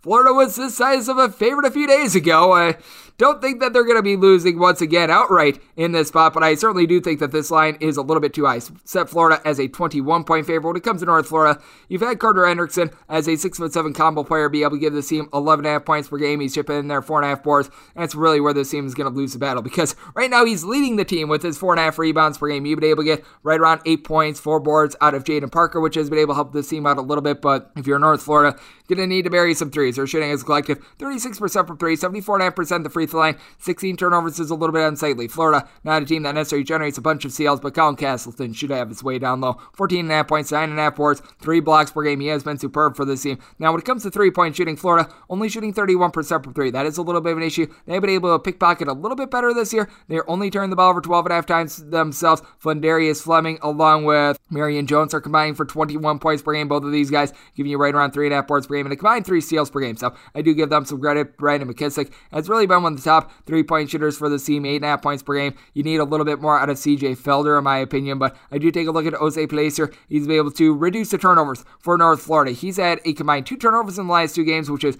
very solid because at the beginning of the year was a little bit sloppy with the ball, still only shooting about 27.5% from 3 after he shot 38% last season. But I do think that Florida going to be able to control the tempo in this game. North Florida is a team that's looking to play a little bit faster, but at the same time, certainly not a team that is necessary to efficient. I do think that things are going to get a little bit sloppy in this game. So set Florida as a 21-point favorite and the total 135. So taking the points and the under 306-049, 306-050. You've got Wagner, and they are going to be hitting the road to face off against Penn State. Penn State has found themselves a 9-point favorite with your total on this game anywhere between 127.5 and 128. Set Wagner as 11.5 point underdogs just because with Wagner, they did look much more effective in their last game, but it is a program that has been dealing with some COVID-19 protocols, a couple guys that have been in isolation, so that winds hurting you a little bit when it comes to Penn State. This has been a very dominant defense, so Wagner is not a team that is looking to get out there and run, and I do think that Penn State is going to be able to win the battle down low with John Harrar, giving you 11 points, 11 boards per game. Now, this is not a team that they're necessarily going to get a bunch of blocks. As a matter of fact, their 1.6 blocks per game was one of the lowest marks out there in college basketball, but Sam Sessions has been able to shoot 43% from 3, 88% at the free throw line. He's been able to give the team 13 points per game, more like 78% at the free throw line, as more around 89% is Jaheim Cornwall. Cornwall has been able to give the team only about 4.5 points per game, but he's not seeing added minutes, as this is a Penn State team that they have really not been playing too fast, but Seth Lundy, they have been able to get 15 points, 6 boards out of him as well. When it comes to a little bit of a short-staffed team with right around 7 players, they're able to play minutes. You need some versatility, and Jalen Pickett is able to deliver that. 11.5 points, 4.5 boards, 4.5 assists, so that has been rock solid. Then you take a look at Wagner. They've been playing with a couple guys down as well, which has been a little bit of an issue. Now, seems like darn near everyone aside from Delon Hunt is back for the team. Alex Morales is able to give you 18 points, 8.5 boards whenever he's been out there. Elijah Ford, 11.5 points per game. Now, 3-point shooting for the team has always been a woe. They've shot right around 30% last season. They're shooting right around 30% this season, but you've been able to get right around 4 assists, double-digit amount of points out of Will Martinez, but just don't have a lot of size when it comes to this team. I think that they're just going to get plowed down low. Raekwon Rogers has been able to give you 4.5 boards per game, but aside from Morales, you don't have a lot down low, and I think that that is going to be what winds up turning this game for Penn State. Wind up setting Penn State as an 11.5 point favorite. Set this all at 125 as well. I expect a very slow slog, so we're taking this under, and I'm going to be laying the points here with Penn State. 306-051, 306-052. Delaware is going to be playing us to Lafayette. The Leopards have found themselves as a 12.5 point underdog with your total between 140 and 140.5. When it comes to Delaware, set them as a 15-point favorite. When it comes to Lafayette, they were able to go on the road and got a win against Rutgers, but I think that that says a little bit more about Rutgers than it does anything else, because this is a Lafayette team that you do have Leo O'Boyle. He's been able to do a very good job. O'Boyle rules, as he's able to give you 11.5 points per game, and he's able to shoot 36% from 3-point range. Now, you take a look at Lafayette, they're shooting as a collective about 73.5% at the free throw line, which is rock solid. And what I do like for this team, the 12 points and 6.5 boards you're able to get out of Kyle Jenkins. Jenkins has been able to do a nice job shooting about 36% from 3-point range, but one of the least efficient defenses in all of college basketball. That despite 7-footer Neil Quinn being Mr. Do-It-All for this team. 11 points, 8 boards, 4.5 assists, a steal, and 1.5 blocks per game. But when it comes to Delaware, I think that they're going to be able to overwhelm them in the backcourt. You've had Ryan Allen along with Kevin Anderson be able to combine for 27 points per game with Allen. It is someone that has been dealing with a little bit of ailment this year. It seems like he's been affected a little bit with 11 points or fewer in now 4 of the team's last 5 games, but still a guy that's able to dole out a couple of assists, does a good job on the defensive end, and overall for the year, still shooting 40% from 3. Dylan Painter is able to give the team 13.5 points, 6.5 rebounds per game, and then Jameer Nelson Jr. is able to help the team out in the backcourt as well. 12.5 points, 5 boards, 2 assists, a not so great 3-point shooter at 30%, but I do think that you've got much better depth when it comes to this Delaware team. I think that they're going to be able to do a good job of being able to take care of the ball. Right around 14.5 turnovers is what they've been averaging, but you've got a Lafayette bunch that they just do not generate steals to save their lives. So I do think that Delaware is going to be able to mask their deficiencies and be able to get the job done in the spot by double digits, set them as a 15-point favorite. Made the total 143 as well, so I'm going to be taking the over, and I'm going to be laying it here with the blue end. 306-053, 306-054. Wofford is going to be hitting the road face-off against Gardner-Webb. Gardner-Webb is finding themselves as a 3 to 3.5 point underdog, and your total game is anywhere between 135 137.5 and 138. When it comes to the spot, set Wofford as a 5.5 point favorite. With regards to Gardner-Webb, I was expecting a little bit more out of the backcourt than what we have been able to see this season. When it comes to Gardner-Webb, you do have a guy that's able to give you darn near 14.5 points per game in Demarion Williams. Williams is someone that from 3-point range is hitting at a clip of about 34%, 90% the free throw line as well, but as a collective, Gardner-Webb shooting about 29.5% from 3, 66.7% the free throw line, 14 turnovers per game. A big reason why you just haven't been able to get a lot out of Jordan Sears. Sears as a freshman was able to wow with 40% 3-point shooting, 85% the free throw line, 9.5 points per game. He's regrets this year. 9 points, 3 boards, 3 assists, shooting 28% from 3-point range. Now, you do have a guy down low giving you 2.3 blocks per game, and Kareem Reed along with 13 points, 5.5 boards, and you do have a guy that's able to chip in there 12 points in Lance Teriu. Last year shot 44% from 3. Sub 20% this season. Max Kleesmith on the other end for Wofford. He has been tremendous. He has been able to give the team 15 points per game. Down low, you've got BJ Mack, 14 points, 5 boards, and then you've got Ryan Larson, who just does it all. 11 points, 3.5 boards, 4 assists, shooting over 50% from 3-point range. Wofford as a collective shoots 35% from 3, 76.5% the free throw line. They've done a good job of being able to pickpocket as well. Right around 8.5 steals per game. I think that this is just a deadly, I guess you could call it, concoction for Gardner-Webb. Set Gardner-Webb as a 5.5 point favorite, so I'm willing to lay here with the Terriers of Wofford. And when it comes to the total, set it at a 134.5. You've got a Wofford team that plays slow, but they are very efficient. They aren't afraid to take the run-out layup when they wind up getting it off a turnover. So going to be taking a look at the under, and I'm going to be taking Wofford in this spot as well. We move on to 306-055, 306-056. Miami is going to be playing us at Lipscomb. Lipscomb is a 13.5 point underdog with your total between 150.5 and 151.5. This number has been shaded a little bit because in a normal spot, I'd be setting Lipscomb as more around a 9.5 to a 10-point underdog in this spot.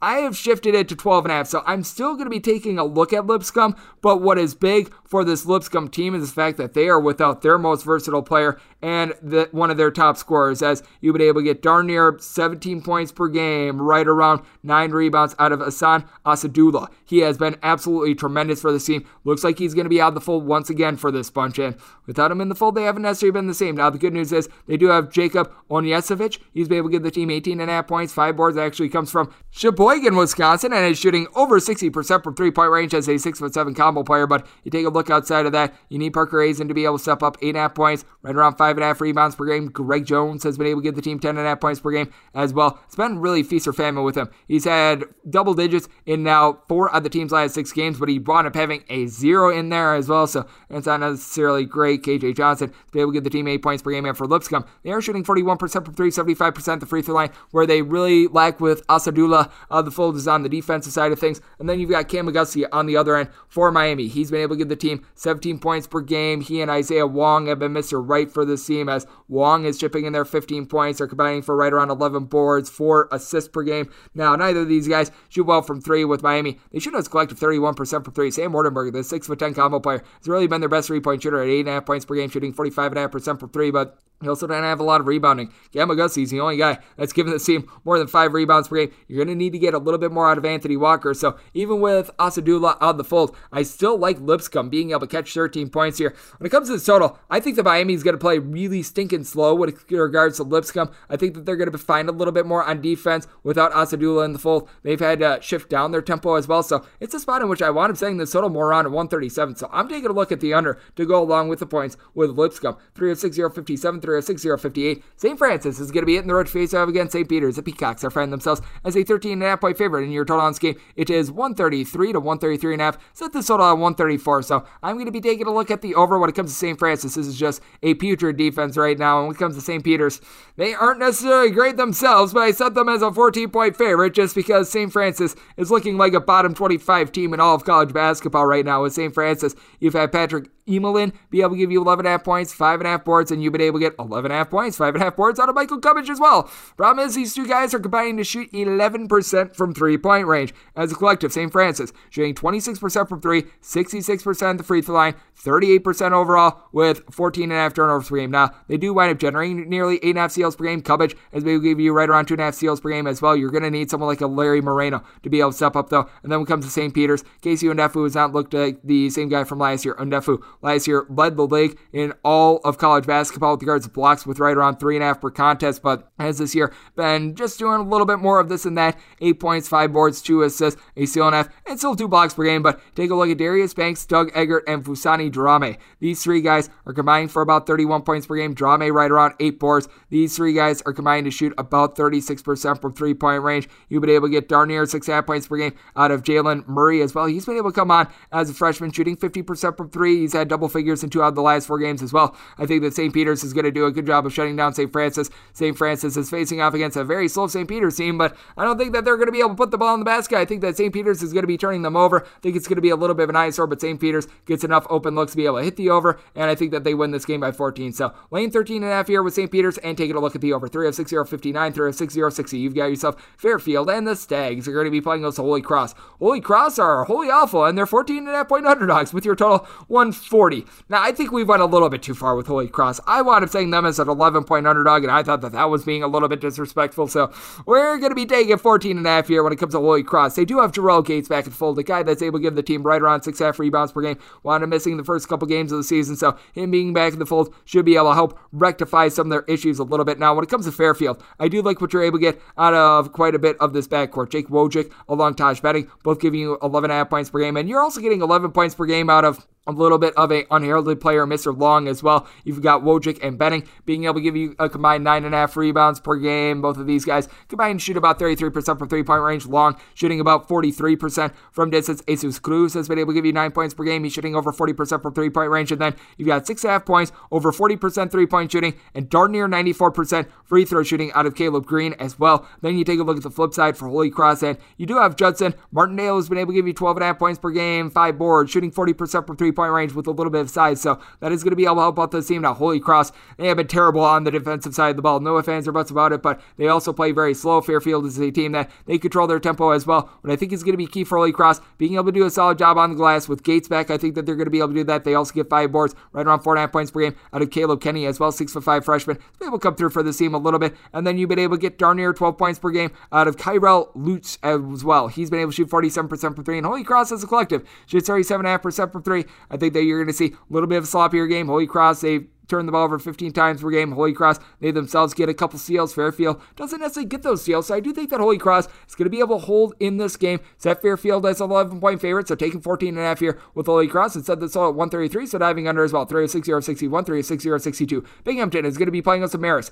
The Foxes find themselves anywhere between 2.5 and 3.5 point favorites, and your total on this game is anywhere between 130.5 and 131. Made this line 3. Here, between 2.5 and 3.5, I would take the 2.5 before I'd wind up taking the 3.5. I would rather lay 2.5 with Marist rather than take 3.5 with Binghamton, if that makes sense. But here in this spot, if you're getting 2.5 or lower, I advise Marist at 3.5 or higher. Then it becomes a play on Binghamton. But I take a look at this spot, and I do think that Marist has a good chance of being able to win this game by more than 3 rather than Binghamton being able to hang in this game. Because with Binghamton, it certainly is a team in which they've been having some moving parts, to say the least. When it comes to Binghamton, you've been able to get right around 11.5 points per game out of Tyler Bertram. You've got Oge Holy Okwavo, who's been able to give you only about 5 boards per game. Matt Hermitsy down low for Marist. He's been able to give the team 6 boards per game. And Marist has actually pumped up their tempo a little bit. They're not fast, but they're right around like 220th in the country with regards to possessions per game. And you got 2 guys doing a good job for this team of being able to chip in their production, as you've been able to get right around 13 points per game out of Raheem Sullivan. And then top scorer Ricardo Wright, right around 15.5 points per game. These 2 guys are combining for 7 boards. Wright is shooting 42% from 3. Marist, not necessarily great at the free throw line, so see 7.5%, but you take a look at Binghamton, I was expecting a lot more out of George Tinsley. As a freshman, he was very solid for this team. He's now become an afterthought. 6 points, 4 boards per game. He's shooting 15% from 3. Binghamton, they don't hit their free throws either. 65% at the free throw line. They do generate 7.5 steals per game, which is something that is solid. And you've got Dan Petcash, who's right now shooting 71% from 3. He's only played in 3 games, so it's a small sample size, 11.5 points per game. That's going to be able to help out Binghamton a little bit, but I just question how much that's going to be able to do for the team. You got a lot of guys like Jonathan McGriff, who's been a little bit banged up. I believe that he wound up missing the last game for the team. Jacob Falco has come in from Gardner-Webb, 7 points, 4 boards. I was expecting a little bit more out of him. Binghamton, not going to be able to win the battle down low, in my opinion. Marist is a team that they play a lot of isolation, but I think against Binghamton, that's going to work. Here in this spot, would be willing to lay the 2.5 here with Marist, and when it comes to this total, set it at 133.5. Marist is playing a little bit faster. Binghamton just not efficient on defense in general, so taking a look at the over, I'm looking looking to lay 2.5 or lower here with Marist. 306-063, 306-064. You've got St. Bonaventure, and they're going to be playing us Loyola, Maryland. Maryland of Loyola is finding themselves 18 to 19-point underdogs. Your total on this game is anywhere between 134.5 and 135. Set the Bonnies as a 15.5-point favorite. I think that they should be a relatively sizable favorite, but what I really have an issue with when it comes to the Bonnies is that this is a team that has started really, really slow in so many of their games this year, so I do think that that is going to cause for a little bit of a sweat. Now, you've got Oshuni down low for this team. He has been able to do an absolutely masterful job. He's been able to give the team multiple blocks per game. He's chipping in there 10.5 points, 7.5 boards, so I do like what he's able to bring to the table, but this is also a team that in their last game, they wound up playing without Kyle Lofton. Now, it sounds like Lofton is going to be able to return after Christmas, but problem is this game is going to be played on Wednesday, so he is going to be out of the fold in this one, and that's very big because he right now leads the team in assists. He's been able to do a good job with regards to being able to put up there right around 17 points per game. Now, they were able to persevere without him in their last game against Buffalo, but having to cover this big of a number is something that I would not want to be having any part of when it comes to Loyola, Maryland. You don't have a ton down low. You've got Golden DK, who's been able to give the team 7 boards, right around only 4 points per game. But Cameron Spencer has really become a player for this team. How about 19 points, 4.5 boards, 3 assists per game. 3-point shooting is down, but he does a good job of not turning the ball over. Right around 3.7 assists, 0.8 turnovers, 2.3 steals per game. So efficiency is there when it comes to this Loyola, Maryland team. Kenny Jones has been able to have an assist to turnover ratio of 2. Now, you do take a look at someone like a Deron Holmes, Jalen Attaway. These two guys are combined to be able to give you 30 points per game, shooting about 37% from 3-point range. But I do take a look at the spot, even though St. Bonaventure is shooting 80% at the free throw line and only turning the ball over 10 times per game. I think that their backcourt is going to be going through a little bit of transition. I think that this is still going to be a very low and slow team, and I think the Bonnies actually slow down with this injury. So set the total at 131.5, diving under. When it comes to Bonnies, only was willing to lay up to 15.5 here with the injury. So taking 18 to 19 here with Loyola, Maryland. 306-065, 306-066. Boston U is going to be playing also UMass Lowell. Lowell is finding themselves as a 6 to 6.5 point underdog with your total on this game 134.5 to 135. Made Boston U a 9-point favorite. I do like what I'm seeing out of this Boston U team. You've got Walter White, the mad scientist, who's been able to give the team 13 points per game while he's been out there. Problem is, he's been out of the fold, but even with them out, you do have a guy in Javante McCoy chipping in there 18.5 points per game, shooting 56% from 3-point range. Sukmail Mathan down low is able to give you 9 boards. He's chipping in there 12.5 points per game. Meanwhile, you do take a look at this UMass Lowell team, and you do have Connor Withers coming back, a guy that was able to average double figures last year. This year, he has played in just one game. Most recently, wound up coming back against that Merrimack game, so he was able to have 10 points in that game. That should be able to help out this Lowell team. Now, you take a look at Lowell, and you've got nothing down low. Max Brooks has been able to give you 5 rebounds per game. Justin Faison, though, he has been able to come in from the non-D1 level. He's looked solid. 9 points, right around 3 boards, 3 assists, not shooting it well from 3-point range. You do take a look at Everett Hammond, the USC upstate transfer. He's been able to go up with his production. 11 points. He's been able to shoot about 33% from 3, but when it comes to UMass Lowell, they shoot 26.5% from 3. Boston U has done a solid job of being able to bottle teams up. Lowell as well. 14.5 turnovers per game. Boston U has done a great job of not turning the ball over themselves. Now, UMass Lowell, they're able to generate some turnovers, and Boston U certainly is a team that's looking to play a little bit slower. I think that things wind up getting sloppy, but I do think that for Boston U, I think that they're going to be able to win the battle on the glass. That is going to be able to allow them to win this game. And Jonas Harper is someone that I think is going to be able to come on strong for the team. A guy that had 9 points, 5 boards in their most recent game against Binghamton.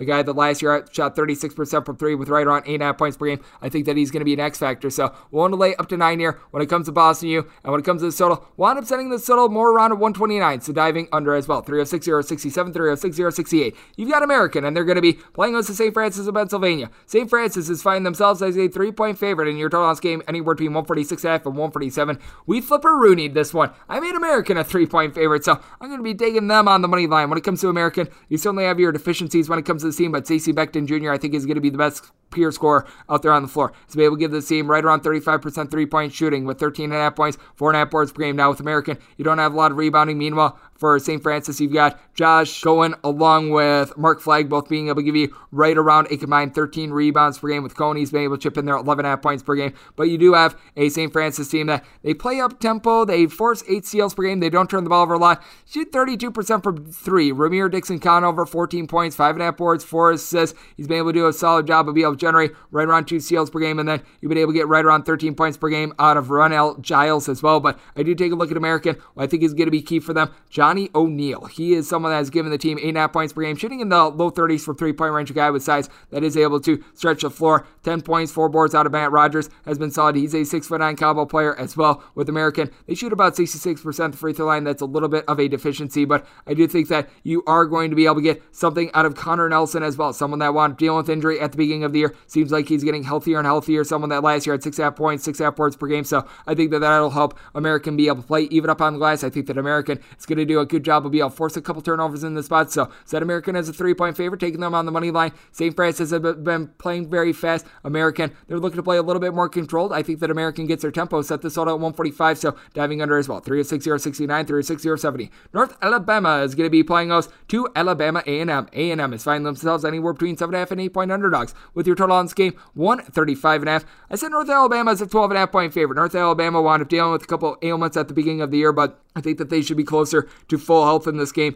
And when it comes to North Alabama, what you do have for this team is a guy in Daniel Ortiz who has come in and has been able to give the team 11.5 points per game, shooting 55% from three-point range, 14 plus points, and now 3 of the team's last 4 games. Now, Jalen Johnson on the other end for Alabama A&M, 15 points, 7.5 boards. You've got an Alabama A&M team that's going to look to him for a little bit of versatility, shooting 50% from 3 for a collective that's shooting 28% from distance. Now, A&M shooting 76% at the free throw line, but overall 34.3% from the floor. They only give out about 10 assists per game. They play a lot of isolation. That is not going to bode well against the North Alabama team that they do have a little bit of size and versatility. I like what you've been able to get out of Mr. Blackman, as Jabari Blackman has been able to give you 10 points, 3 assists. You've got a North Alabama team shooting 80% the free throw line, 36.5% for 3. They generate those 9.5 turnovers per game as well, so that is solid. CJ Brim, right around 9 points per game. Peyton Youngblood, more like 10 points per game. You don't necessarily have dominant rebounding when it comes to the team, but when it comes to Alabama A&M, other than Johnson, you don't have a lot down low for this team. You've been able to have Garrett Hicks be able to give you 13.5 points per game, and really, aside from Hicks and Johnson, nobody else on this team is giving you more than 7 points per game. Cam Tucker has been able to give out 3.5 assists per game, but still, nearly 3 turnovers per game from him as well, so I do think that Alabama A&M, just a bad matchup here for this game. I think that North Alabama is going to be able to take it to them. Willing to lay up to 12.5 with North Alabama, so going to be laying the points. Set this all at 134 as well. I think that A&M going to have some turnovers in this game and just bad shooting in general, so diving under. 306-071, 306-072. VCU is going to be playing us at Jacksonville State. Jacksonville State is an 8.5 point underdog with your total on this game, 123.5. I said the total at 122. VCU has been playing very slow. I mean, it has been an eyesore to watch this team this season as they have been dealing with all sorts of injuries, and I think that's going to be another long one here. Vince Williams has really been the top scorer for VCU. He's been able to shoot about 31.5% from three-point range, 5 boards, 11.5 points per game. Assad Ward is able to give you 5 boards per game as well, but I think that Jacksonville State going to be able to do a nice job down low. You got Mr. Do-It-All and Darian Adams. He's been able to give the team 15 points, 4.5 boards, 4.7 assists, 1.6 steals, shooting 40% from three-point range. And then you've got Mr. 50% from three-point range in Jalen Gibbs, who winds up coming in from Mount St. Mary's, giving you 11 points per game. Brandon Huffman, right around 10 points, 6 boards per game. You've been able to get 9 points, 6.5 boards out of Kane Henry as well. Jacksonville State as a collective, shooting 42.5% from 3. Now, I do think that VCU is certainly going to be seeing a little bit of dip in that three-point shooting percentage. VCU has been able to do a great job with regards to that, and Jacksonville State, they do turn the ball over 16 times per game. When you take a look at VCU, they've been generating right around 9 steals per game, so that's going to bode in their favor a little bit, but with VCU, was expecting a lot more of Marcus Siones, the transfer from Washington. Thus far, he's been able to give the team 4.5 points, and he's shooting 26% from 3 for a VCU bunch that they turn the ball over 16 times per game, 62% free throw shooting team with 29% three-point shooting. So I think you're going to see a slow and grimy game. I think that VCU has enough talent to be able to win the game, but I set them as a 7-point favorite. So taking the 8.5 here with Jacksonville State, set this total at 122. I recognize it's a low total, but it's very appropriate. Taking the under. 306-073, 306-074. Alabama State is going to be playing us at Samford. Samford is a 5-point road favorite with your total on this game, 150.5. When it comes to Samford, set them as an 8.5 point favorite. Alabama State has actually been able to play some relatively respectable basketball recently, but I do take a look at this Alabama State team they might be in over their head a little bit too much in this spot because with Samford, I like Queez Glover. He winds up coming in from Florida. 19 points, 3 boards, 4.5 assists, shoots in the mid-30s from three-point range with a steal and a half per game. You just don't have that in this Alabama State backcourt. Now, Gerald Liddell is a former top 100 recruit that comes in from Texas. He's been able to give the team 11 points, 5 boards. He's been shooting 42% for 3. Alabama State as a collective, shooting 33.5% for 3, but 18.5 turnovers per game against a Sam Amford team that they are generating 9 steals per game. Samford has been able to shoot 35% from three. They themselves are turning the ball over right around 17 times per game, but you do have a duo that's able to give you right in the neighborhood of about 24 points per game in Jermaine Marshall, and Marshall's able to give you right around 8.5 boards per game along Jaden Campbell. These two guys have been rock solid. Campbell shooting 38.5% from three, and Jacob Tyron is someone that's 6'11", is able to give the team 8.5 points, 6 boards, shoots 52% from three-point range. Cooper Kafis winds up coming in from Loyola Chicago. He's been able to give the team 7.5 points per game as well. Samford just has a lot of weapons. And with Alabama State, it's a team that's been dealing with a little bit of injury, as Trace Young has been missing for the last 4 games. He was giving the team 11 points, 4 boards, a guy that was shooting about 85% at the free throw line as a collective. Alabama State shooting about 67.5% at the free throw line, so that's been a little bit of a loss, and you've been without Christian McRae for a few games as well. He came back against Dayton. He's been playing limited minutes for this team, so I take a look at this spot. I think that Samford should be more like an 8.5 point favorite, so willing to lay the points. I think that you're going to get very much an up-tempo game. Alabama State has been speeding up. Samford has been as well, so this all at 154.5, so going over 306-075, 306-076. Bryant is going to be playing us to New Hampshire. New Hampshire is a 1-point underdog, and your total on this game is 139. New Hampshire has been playing very slow this year. I think that that's going to wind up being a little bit different in this game. I do think that you're going to be seeing a bunch of New Hampshire that's going to be getting more to, I would say, like more of the bottom third of college basketball with regards to tempo rather than in the like bottom 30, which they are right now. You take a look at New Hampshire, and you do have some good pieces when it comes to the team. Jaden Martinez does it all. 19 points, 9 boards, shooting 44% from three-point range. And then you take a look at what you're able to get out of him, well, along with Nick Gudorama, 11 points, 5.5 boards, 3.5 assists. He has been solid. And then, this is always a tough name to say, Blandu Shakungo. He's been able to give the team 12 points, 4 boards, 4.5 assists, and shoots 37% from three. If you think I guessed on that last name, you bet your butt I did. But you've also got Quan Murphy. He's been able to come in. He's been able to give the team right around 7 points per game, shooting 40% from three. New Hampshire, they turn the ball over 8 times per game, which is really impressive. Bryant, they themselves are not a team that they necessarily go for too many steals. They've turned the ball over right around 15 times per game, but the good news is New Hampshire doesn't force a lot of steals. This is a Bryant team that they're looking to play up-tempo themselves, and I think that they're going to get their style. It's been really tough for Peter Kiss thus far, shooting 24% from three, 4.5 turnovers per game, but it still gives the team 19 points, 5 boards per game. I think that they're going to be able to do a good job down low. You've got Chris Childs and Charles Pride being able to combine for 25 points per game. Pride, 7.5 boards per game. You've got Childs shooting 39% from three, and Hal Olaseus, I think, is going to be the X factor. 3.5 blocks per game, 9 points per game. Greg Kekslisty, who winds up coming in for George Mason, has only been able to give the team right around 3 boards per game. I think that he's going to be able to emerge, and Lucas Harto has wound up coming in. He's been able to give the team only about 2.5 points per game, but his 5 boards per game have been relatively solid. He's able to dole out 3 assists per game as well. Does the little things to be able to free up guys like Peter Kiss, and I do think that those shots are going to fall for Bryant. Set them as a 4-point favorite. Made this total 142, as I do think that you're going to get some late game fouling as well. So laying it here with Bryant and taking the over. 306-077, 306-078. Louisiana is going to be playing us to McNeese State. McNeese State has found themselves as a 14-point underdog with your total on this game 147. When it comes to turnovers on a per possession basis, McNeese State has been one of the lesser teams up there in all of college basketball, but they do have the medley of bacon on their team. That would be Brendan Medley Bacon. He has been absolutely tremendous for this bunch. At right around 7'1", he's able to give the team 11 points, 6.5 boards, a little bit over a block and a steal per game. He's a very good defensive player. A guy that is a little bit of a project on offense, and he does wind up picking up a lot of fouls. So that's going to be an issue, especially when you're going up against Jordan Brown, a former McDonald's All-American that's shipping in their 12 points, 7.5 boards. When it comes to Louisiana, despite the fact that they played quite a few unders, they have been in the top 10 with regards to possessions per game. Big reason why they've been not playing a lot of overs, 17 turnovers per game. I think that they're going to be able to lock in against a McNeese State team that they do try to force a couple turnovers. I don't think that they're necessarily going to be expecting the athletes that are going to be coming at them. Theo Akwuba, 10 points, 8 boards, a block per game from him. And then you got Kobe Julian giving you 8.5 points per game. He's been shooting poorly from 3-point range, but that is why you've got Greg Williams Jr. along with Kentrell Garnett. They're combining to shoot 47% from 3. Both guys are giving you 8.5 points per game, so that is going to be able to help this team out when it comes to McNeese State's backcourt. Certainly has been a little bit of a hodgepodge. You've got TJ Moss, who winds up coming in from South Carolina. He's been able to give the team 8 points per game, shooting 35% from 3.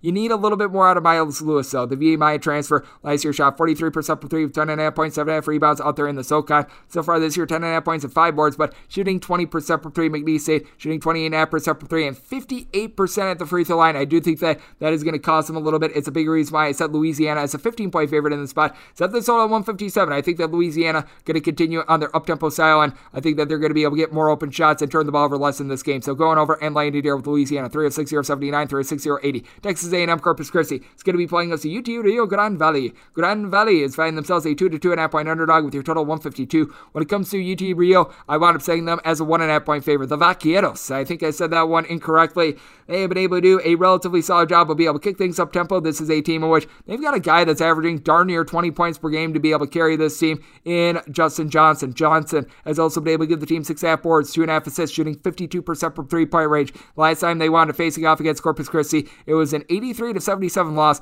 on December 1st. So very flesh wound there, but he had 33 points and 8 boards in that game. The problem was he also had 7 turnovers in that game. He's had 4+ turnovers in now 3 of the team's last 4 games. But take a look at Corpus Christi. They are generating some steals, but at the same time, they've been a little bit hit or miss when it comes to their offense. I was expecting a little bit more out of San Antonio Brinson. The transfer from NJIT has only been able to give the team 7 points, 4.5 boards per game. You wound up missing that game against Grand Valley. Looks like he's going to be out of the fold once again for this team. Texas A&M Corpus Christi, they're turning the ball over right around 14.5 points per game. I will say that Miles Smith has been able to emerge for this team. He's been able to chip in there right around 10.5 points per game, shooting 34.5% from 3-point range 2 seasons ago. Actually shot 41% from 3-point range. And the headliner for this team has been Isaac Mushila. He has been able to give the team 15.5 points, 9.5 boards. Not a great 3-point shooter, but is able to pop it from 3. It's giving the team 18+ points in now 3 of the team's last 4 games. But when it comes to Grand Valley, what I think is going to be very big for this team is just being able to do a good job on glass. Mike Adewanimi, 9 points, 7 boards after coming over from SIU Edwardsville. You've got a Grand Valley team that they are shooting about 34% from 3-point range, but Ricky Nelson, his emergence after being more of a pass-first guy into now being a guy that's giving you 12 points,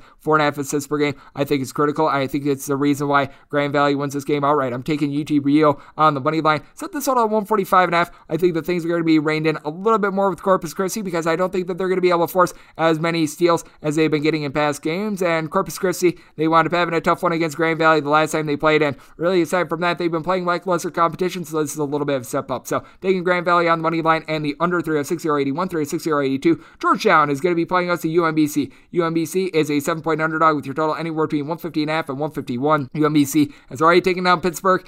I don't know if they're going to be able to take down Georgetown. I set Georgetown as a 7.5 point favorite. I recognize that this is a Georgetown team that they have been far from great thus far this year, but you still do have Amino Muhammad, who I think is going to be able to win the battle down low. He's be able to give the team 14.5 points, right around 8 boards per game. Now you've got Keandre Kennedy on the other end for UMBC. Kennedy right around 4.5 rebounds per game, shooting 45.5% from 3-point range. You need a little bit more out of LJ Owens along with Ray Selnov, though. These two guys are combining for 16 points per game. You've got both of these guys combining to shoot about 32% from 3. Now Darnell Rogers, the guy that stands like 5'2", he has been amazing, making 92% of his free throws. He's getting a steal and a half per game, 13 points, right around 4 assists. You don't necessarily have a ton down low when it comes to the team as well. Jacob Bunyaseth, he winds coming in from American, 6 points, 4.5 boards, an okay 3-point shooter, but I will say for UMBC, 82% free throw shooting team. That certainly helps them out, but Georgetown as well. You've got a bunch of, they're shooting 36.5% from 3, right around 70% at the free throw line. You've got Donald Carey, who has been able to give the team 13.5 points, 5 boards per game. Dante Harris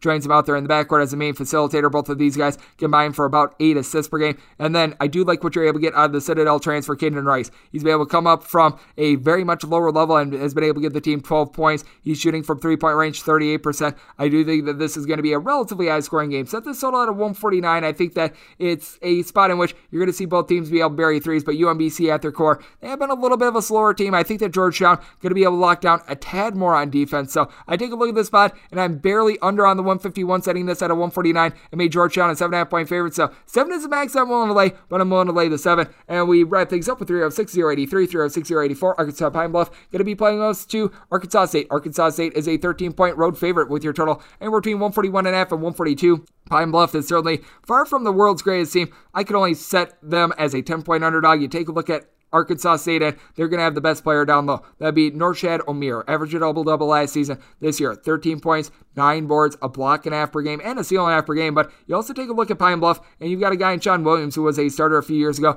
at East Carolina. He's shooting 37% from 3, 91% the free throw line, 15.5 points, 3.8 assists, fewer than 3 turnovers per game. He's been able to do a good job with an offense of Pine Bluff that, let's call it what it is, they're playing a little bit more up-tempo, but they're not necessarily efficient now. They are shooting 78% at the free throw line, but the 15 turnovers per game, that needs a little bit of work. You do have Trey Sampson. He's been able to do a nice job for this team. Now, he was limited to 12 minutes in that game against Baylor. It seems like he is, dealing with a little bit of an ailment, so you want to note that 12.5 points, 5 rebounds per game, but in his place, you're probably going to have Kyle Milton play a couple more minutes. The Western Kentucky transfer, 12.5 points, 3 boards per game, shooting in the low 30s from 3-point range. You'll be able to get a little bit of something out of Bram Harris as well. He wound up taking the place of a few guys in their game against a non-D1 team a few weeks ago. He wound up having 34 minutes in that game, 16.7 boards, so if he's needed as a 6'6" combo player, he has shown that he is able to put up a little bit of production. And then you've also got Mr. Brandon Brown down low, 9.5 points, 8 boards per game, a guy that's shooting 27% from 3, had 19 points in their most recent game against Baylor. Now, you take a look at the Arkansas State backcourt, and Caleb Fields has been able to do a great job for this team with right around 5.5 assists per game, a guy that is shooting 45.5% from 3 with 9.5 points per game. Desi Sills comes in from Arkansas, very much a ball-dominant guy, 14.5 points, 2 steals per game. Not a great 3-point shooter, but Arkansas State as a collective shoots 77% of the line, 36% from 3-point range, 15 turnovers per game. That is a little bit of a concern, and you got a Pine Bluff team that they don't do a great job of being able to generate steals, but I do think that Sean Williams is going to be able to do a good job with his on-ball defending to keep this team live. I do think that this game is going to be slowed down a little bit, so set this total at a 138.5, diving under, and I'm willing to take the 13 here with Arkansas Pine Bluff, set Arkansas State as a 10-point favorite, and that will wrap things up for the Wednesday edition of Coast to Coast Hoops. A big thanks to Eli Becker. He is the founder of Heat Check CBB. He joined me in the last segment. If you like hearing from this fine podcast, Coast to Coast Hoops, you're able to subscribe wherever you get your podcast, Apple Podcasts, Google Play, Spotify, Stitcher, and TuneIn. If you've got a question, comment, segment idea, whatever you for this podcast, you've got one or two ways we all fire those in. First one is my Twitter timeline at GNR_D1. Keep in mind, letters EM, name does not matter. So as per usual, please do send these into the timeline. And the other way is via an Apple Podcast review. If you rate this podcast 5 stars, it is very much appreciated. And then from there, you're able to find whatever you'd like to hear on this podcast via that 5-star review. Coming at you guys every single day throughout the college basketball season, which means I'll be coming at you once again tomorrow. Thank you so much for tuning in.